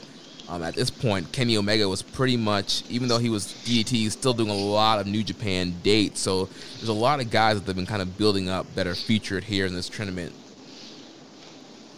Yeah, and also this is around the time where all of the remaining Super Junior finals and the majority of the actual Super Juniors themselves are record kept on New Japan World. So we're kind of entering into the New Japan World era here, where we can actually see the whole tournament in real time very easily. And the fact of the matter is, we've been talking about Super Juniors being held in Corkin Hall for way too long. They finally go out of Corkin Hall and they go to me, what's the much more familiar Yoyogi, what was the name of this place? Yoyogi National. Yeah, and that to me, for obviously the last 2 years they haven't had it there, but 2014, 15, 16, and 17, so for 4 years straight, that's where they had the finals. And I really like this setting as being the place where they hold the Super Junior finals. And I think, hopefully, if everything goes back to normal, I think most likely they were planning to go back there in 2020. So, this is a very, very different atmosphere than, say, Corkin Hall, and I prefer it as where they hold the Super Junior finals. Yeah. So once again, in this tournament, we're still using this, the A1, B2, A2 format here to get the semifinals and the finals. So the A1 was Kushida, so he ended up winning the A block and had to face off against Taichi, who was the B3, and then Ryusuke Taguchi was the B2, and he ended up facing the A2, which was Ricochet. So Kushida defeated Taichi, and then Ricochet defeated Taguchi, and we got our final of the top two guys in the A block, Kushida and Ricochet. Yeah, so we have two newcomers to the finals of Best Super Juniors, and not only that, two relative outsiders, as far as their backgrounds when it comes to New Japan Pro Wrestling. So kind of starting here, so we'll start with, Yujiro Kushida, who wrestles under the name Kushida. He actually made his start training with Nobuhiko Takada out of Takada's dojo while he was in junior high school. And believe it or not, a lot of people don't know this, Kushida's background is in MMA. So he started fighting in 2003 for the Zist promotion, winning a lightweight tournament for them, and then in 2005 he retired. Now this is notable because Zist is actually the follow-up promotion to Rings. So when Akira Maeda left UWFI, he started the Rings promotion. Eventually that turned from pro wrestling into MMA, into Zist, which gave us Kushida. So thank you, Akira Maeda and Nobuhiko Takada, because you guys gave us Kushida. But he fought for them till about 2005, and then he actually started wrestling under the name Yujiro in 2005 in Mexico as a luchador. In 2006, he signed with Hustle, which was Nobuhiko Takada's promotion. So he wrestled for them for a while, and then made stops in All Japan Pro Wrestling and Osaka Pro both through 2007, 2008. He did tours in North America in 2009, 2010. So, and then eventually made his way to a home promotion, Smash, throughout the early 2010 era. So when he started working for New Japan, he was, working for Smash. And prior to that, as you can see, was a very well-traveled freelancer all throughout, Japanese, junior heavyweight wrestling. So, very, very different path for Kushida. I think because he eventually becomes a junior ace, most people assume that a guy like Kushida was like a New Japan Dojo product, but he absolutely was not at all. What year was this? This was 2014? Yes. Okay. So, he started with New Japan in 2010. And, by the time that this tournament comes up, he's been with them for about 4 years. So,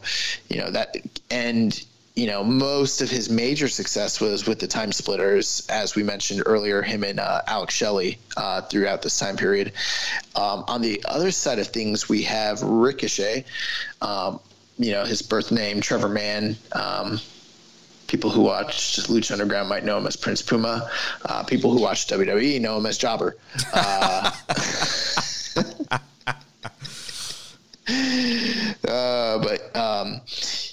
Ricochet is a former 3-time IWGP Junior Heavyweight Tag Champion and a former 3-time Never Openweight 6-Man Tag Champion. And, he kind of started in Japan with Dragon Gate. He also, very, very, very notable for his work, on the American independent scene. He actually started out in 2003 when he was very, very young. And he wrestled literally everywhere. But some of the more notable places where he worked was Chikara, PWG.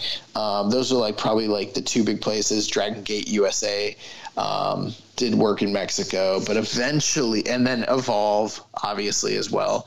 So high profile name all throughout the early 2010s, and then eventually made his way to Japan working for Dragon Gate, which kind of became the gateway for him to work in New Japan.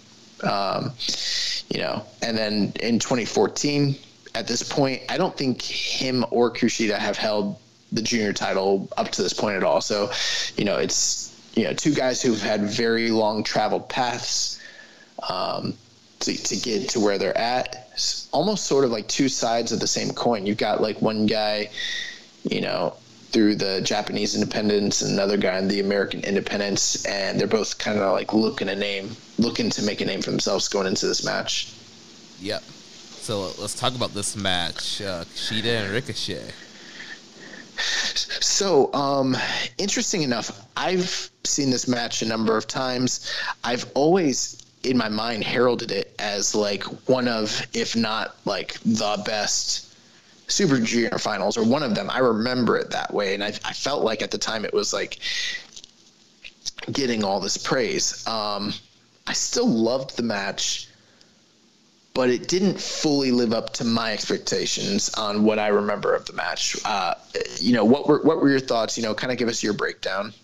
Yeah, overall, I really loved this match. I went 4.5 on this match, and it kind of tied with me with the Taguchi Ibushi final. Ricochet was excellent here. This is prime Ricochet, flipping all over the place. Kushida, like you mentioned, he has that MMA background. He's doing a lot of submissions. He's working on the arm. He's doing a lot of different Kimura variations. He's that hoverboard lock, and that was a real great back and forth matchup here. Crowd seemed pretty behind Ricochet for the most part. There was some kind of split crowd chants, but they were really behind Ricochet. You even had some fans in the crowd chanting for Dragon Gate at Ricochet and during the match and stuff like that, and even after the match. But yeah, really. Did you notice that they spelled Ricochet's name wrong? Yeah, they dropped the T. Yeah, because for them, that E was like a harder pronunciation for them. So for them, I can see why they went, Ricochet. Yeah, I heard them chanting for Ricochet, but it was hard to make out the pronunciation. I wasn't sure who they were chanting for or what they were chanting. I think this match is very, very, very good, and I think it's got the reputation of being a great match, and it absolutely is. I just think that the style of the two guys kind of made for an interesting, I wouldn't call it bad, but I'd call it interesting. The pacing of how they wanted to wrestle is very different. Ricochet wanted a high fly, and I don't think he really wanted to sell that arm. And then you got Kushida, who can high fly, but he pretty much just wants to attack the arm. That's the story he wants to tell. Give me your arm. These guys are. Yeah, give me your arm. And these guys are kind of on different wavelengths of what they're trying to do. And even at the end, when they're doing the big offense and the crazy dives and the story they're telling, it's sort of I don't know. I don't know why I just felt this way, because I've seen this match before and I've loved it in the past, but for whatever reason, this time watching it, it just like, it didn't feel cohesive enough to me. It felt like two great wrestlers doing two great halves of completely different matches from one another, and it was like they weren't on the same page. With that being the case, I still think the match is like fantastic. I just don't think it was as high as I remember it being, because I remember it being like 4 3/4 or something like crazy like that. Yeah, I mean, I could see. I guess I could see the disappointment if you thought it was like 4 3/4 and 5 stars, and it was a little bit lower than that. Yeah, that's going into it. I was like, oh yeah, I was like Ricochet and Kushida. I can't wait. I remember watching this. I mean, what were some of the things that stuck out for you that you liked? Because I know you're higher than this match than I was. Yeah, I mean, pretty much how a lot of the stuff that Ricochet was doing. I mean, so for the overall story of the match, Kushida's trying to work on the arm to get the hoverboard lock. And so he's doing different stuff to work the arm, different submissions. But like you mentioned, you just have this, super high fly offense from Ricochet. He, at one point he's hitting a Sasuke special to the outside. Let's see what else kind of cool things he does here. Dude, towards the end, he does a super GTS off the top rope. Does a 630 right after that for a near fall. He's doing, the Jiri, back handspring elbow spot. Yeah, he's doing a lot of really cool, innovative moves, especially for this time in these junior matches. Yeah, I did really like I loved his offense, obviously, and then the moments where there were times where Kushida did some high flying too. I remember him doing like a top rope hurricanrana. Yeah, he did a tope con hilo from the top to the outside.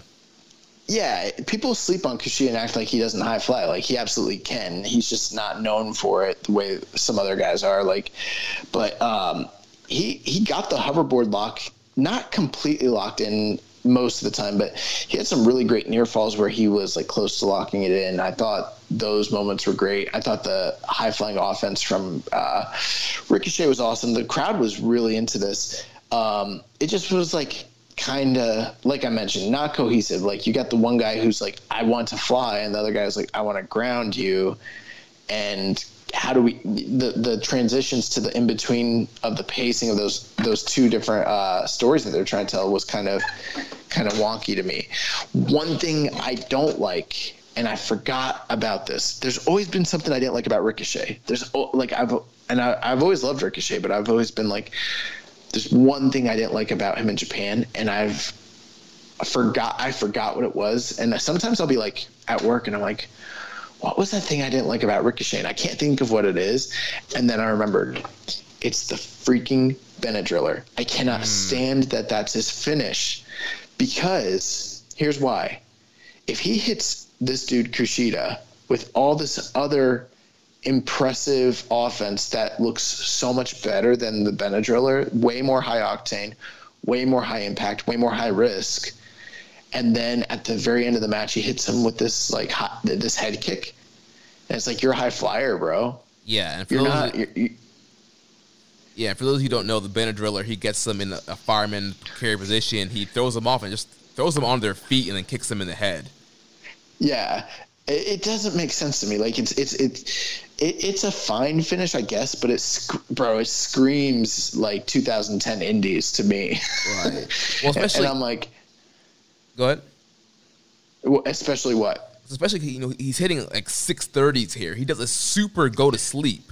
Like, yes, the super go to sleep. That's exactly what I mean. Can't put him away, but the Benadryller does.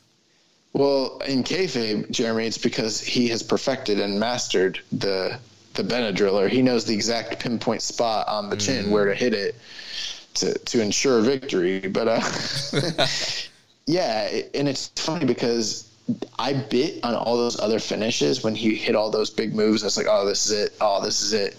And then he hits the Benadryller and he pins him. And I was like, oh, fuck, that was his finish. I forgot. That was his finish. Oh, shit. And I was like, what a weak-ass finish. And that, like, a little bit brought the match down for me, too. Well, the finishing sequence, though, to get into the Benadryller was pretty great. It's awesome. Yeah. So and that's why it's such a letdown, because they do all this incredible stuff, and then he's like, Benadryller 1, 2, 3, and I'm like, what? Yeah, Kushida goes for the back handspring, and Ricochet catches him in an electric chair drop position. Then Kushida tries to do a Hurricane Rana out of it, but then Ricochet gets him back into fireman position, and then Kushida does a rolling hoverboard lock, and then Ricochet rolls out of the hoverboard lock back into the fireman carry position. Kushida fights out. Ricochet rolls back into fireman carry position. Kushida fights out. Ricochet hits a kick to the back of the head, then gets him back up, hits the Benadryller, 1, 2, 3. Ricochet wins, and it's your best Super Junior winner this year. Yeah, and let me just be clear. I know that I've said some negative things here, but it's because I feel like the reputation of this match was really high, and I went in with high expectations, and I was a little disappointed. Be that as it may, the match is still probably close to 4.5. I think I went like probably 4.25. But if you look online, the vast majority of people rating this match are like 4.5. So it's still like a stupendous match. Yeah, I went 4.5 on it as well. So we got awesome. a bunch of observer notes here. Let's kind of go back and forth, same way we did the last one. So Ricochet joined a very select group this past week of foreigners who have captured major New Japan junior heavyweight tournaments. Ricochet followed in the footsteps of only Dynamite Kid, Wild Pegasus, Chris Benoit, the second Black Tiger, Eddie Guerrero, and Prince Devitt when he pinned Kushida on 6-8 at the Tokyo Yogogi Gym to capture the 2014 Best of Super Junior tournament. At 25, he was the youngest winner in tournament history. Dynamite Kid was a similar tournament, but not the names Best of Super Junior 25 at Super Juniors at 25 years and 2 months, while Man is 25 years and 8 months. Ricochet defeated Bushi on 6-6 in Kyoto to tie Kushida for first place in the A block with a 5-2 record.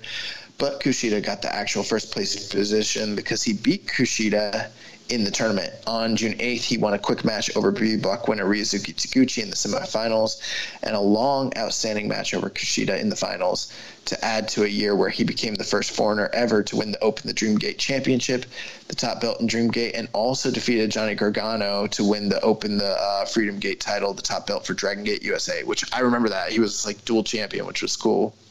The tournament win sets up Ricochet, or as the name is spelled in New Japan, Ricochet without the T, getting his shot at the IWGP Junior title held by Kota Ibushi on the company's annual Dominion pay-per-view on June 21st from Osaka Bodymaker Coliseum, and what was the making of one of the best matches this year. Ricochet represented Dragon Gate in the tournament, making him only the second non-New Japan wrestler to win it, with Ibushi then under contract with DDT, winning it in 2011. New Japan is looking to bring in Ricochet as a regular in the role as a babyface top 4 in junior heavyweight that Devitt had for many years. While a lot of the crowd didn't really know Ricochet, from what I was told from those that were live, it sounded good, but I was told it was a small Dragon Gate contingent, and most didn't react to him. Aside from being one of the guys in the tournament the past few years, he's both a remarkably gifted wrestler, but also has an ability to get over. As the match went on, the usually nationalistic fans cheered him louder than both Taguchi and Kushida. The show drew 3,014 fans, which was a little shy of a sellout at the second Yoyogi Gym. New Japan is running headlong into the same problems as UFC. This was the third show in Tokyo of the past 9 days, none of which sold out. For foreigners, it was the third of a scheduled 5 pay-per-view shows this month. In recent years, the finals have been at the smaller Korakuen Hall, which they've usually sold out. It was a good show overall, with only one bad match, and peaking with the last 2 matches. A lot of the undercard was used to build up the Dominion show. It'll be an interesting product test. They've been selling out Osaka. This was a good undercard, but is very much lacking in the main event department, with Nakamura versus Badlock Fale for the IC title on top. Even though it'd be a huge break from tradition, I would have considered going with Ibushi versus Ricochet as the main event, because nobody is going to be able to follow that, and both guys have an appeal that goes well beyond great athletic performers in that they connect with younger fans.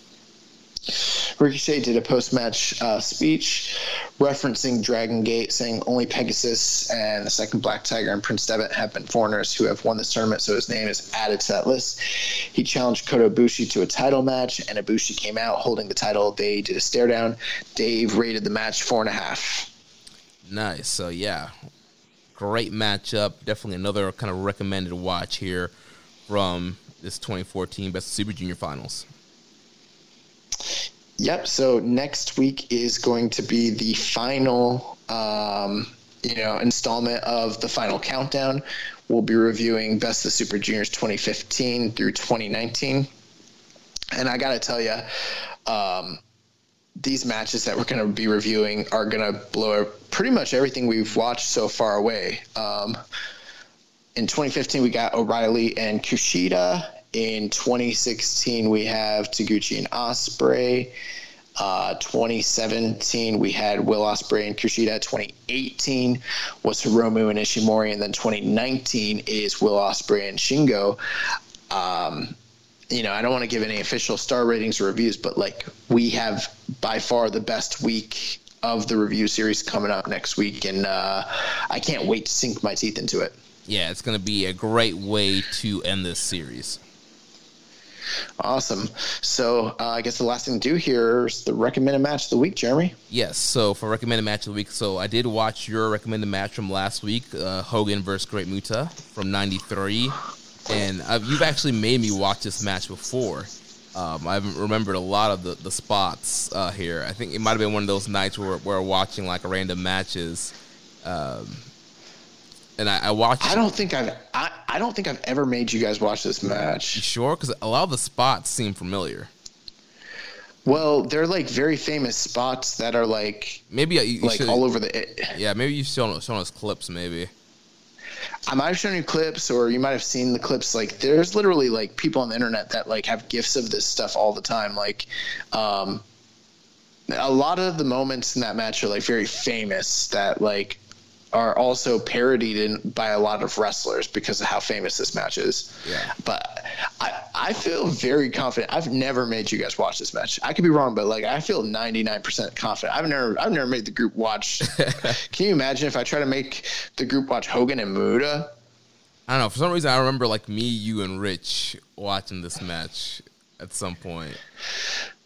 I feel if I put on Hogan Muta, you guys would all just go to sleep. So I'm pretty sure I've never done that. I mean, you always be busting out some.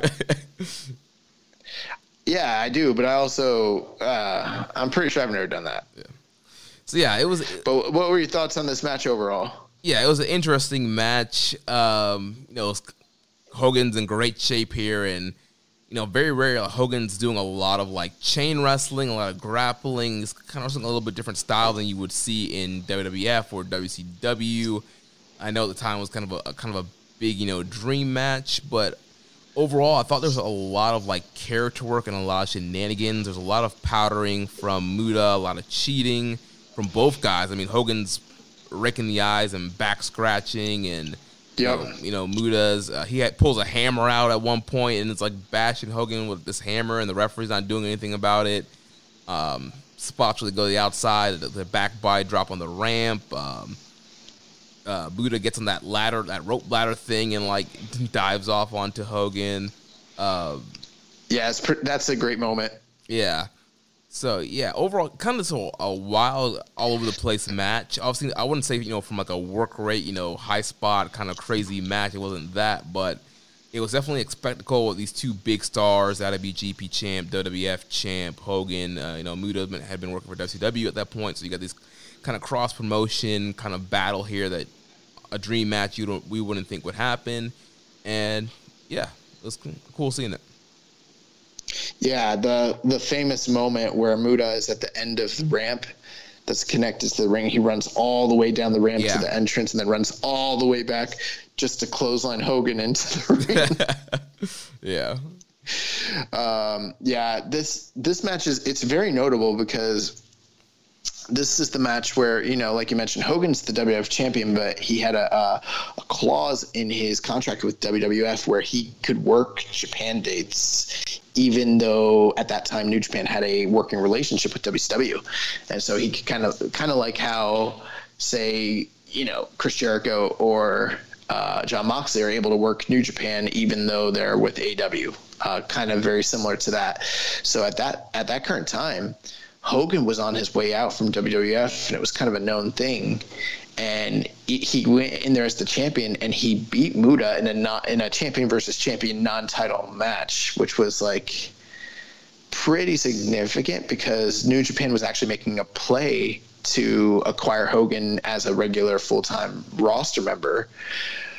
And Hogan wins, and that obviously entitles him to a future IWGP title match. I don't think he ever got that title shot because we kind of know how history played out. He eventually goes to WCW, but what's interesting is the post-match interview. He cuts a promo and he basically says, the famous quote is he says that the WWF championship is just a trinket and a toy, and that the real title he wants is the IWGP title, and that, he's held the WWF title 5 times and it's too easy, and that the title he wants is the IWGP title. Yeah, and then he tells Vince and WWF that the tape was doctored, that they edited what he said. Well, what he said was that they misquoted him. Yeah, misquoted it, yeah. But there was no internet back then, so there was no way for anyone to verify. And so people were like, oh, he never said that. They just misquoted him. And it's like, he cut the promo in English. Oh my God. So yeah, it's a pretty famous moment. But yeah, the match is really good. It is interesting to kind of see Hogan even not a lot, but Hogan bumps in that match quite a bit for Muta, which like Hogan like never bumped for anybody, Yeah. And there's times where he's bumping for Muta and doing chain wrestling. It's one of the more cohesive matches. It's two guys who both figured out that they could get away with not having to work hard if they just relied on their character work. Right. And pretty much in this match, they definitely work hard. But most nights they didn't. Star ratings wise, where would you go for a match like this?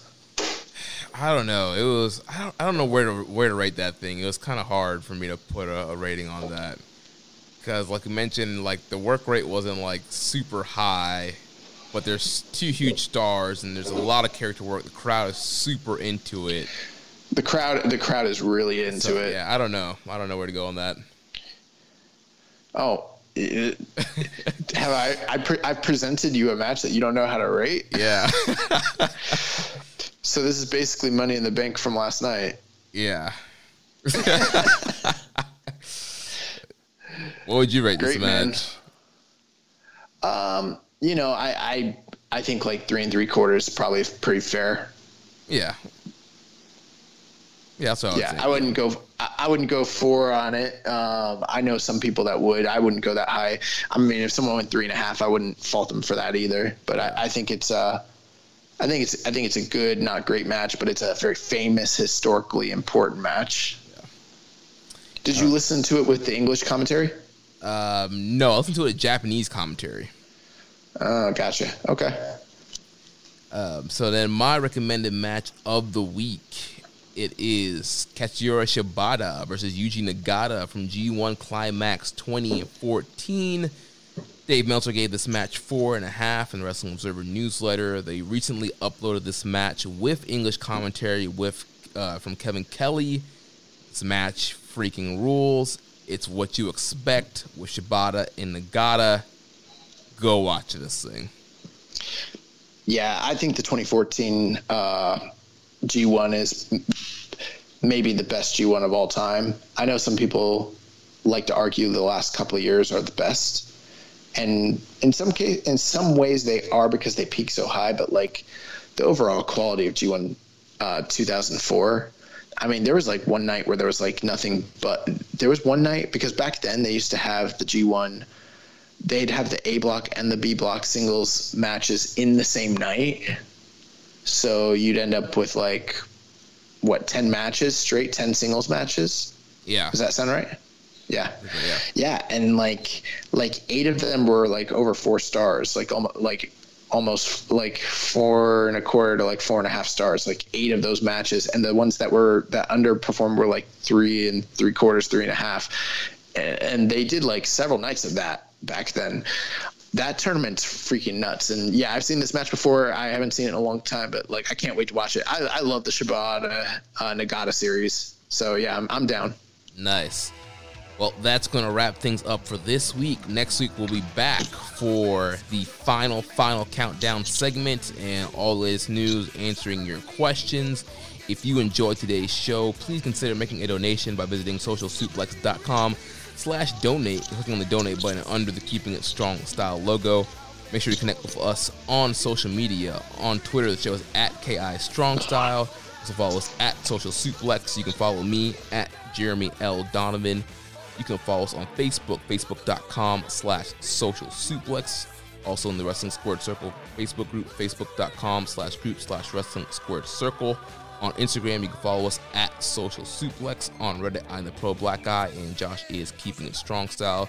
You can check out our Discord server, Social Suplex. You can email me, Jeremy@socialsuplex.com. Make sure you check out all the other shows on the Social Suplex Podcast Network. On Sundays, we have One Nation Radio, hosted by Rich Latta and James Boyd.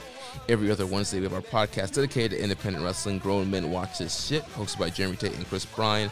On Fridays, we have Get in the Ring with Danny and Beast Mike. And on Saturdays, we have All Things Elite with Floyd Johnson and Amy and Tiffany. Don't forget to subscribe, leave a rating, and review. We will catch you next week on Keeping It Strong Style, the ace of podcasts. Itchy Bomb. Thank you for listening to Keepin' It Strong Style. We'll see you next time.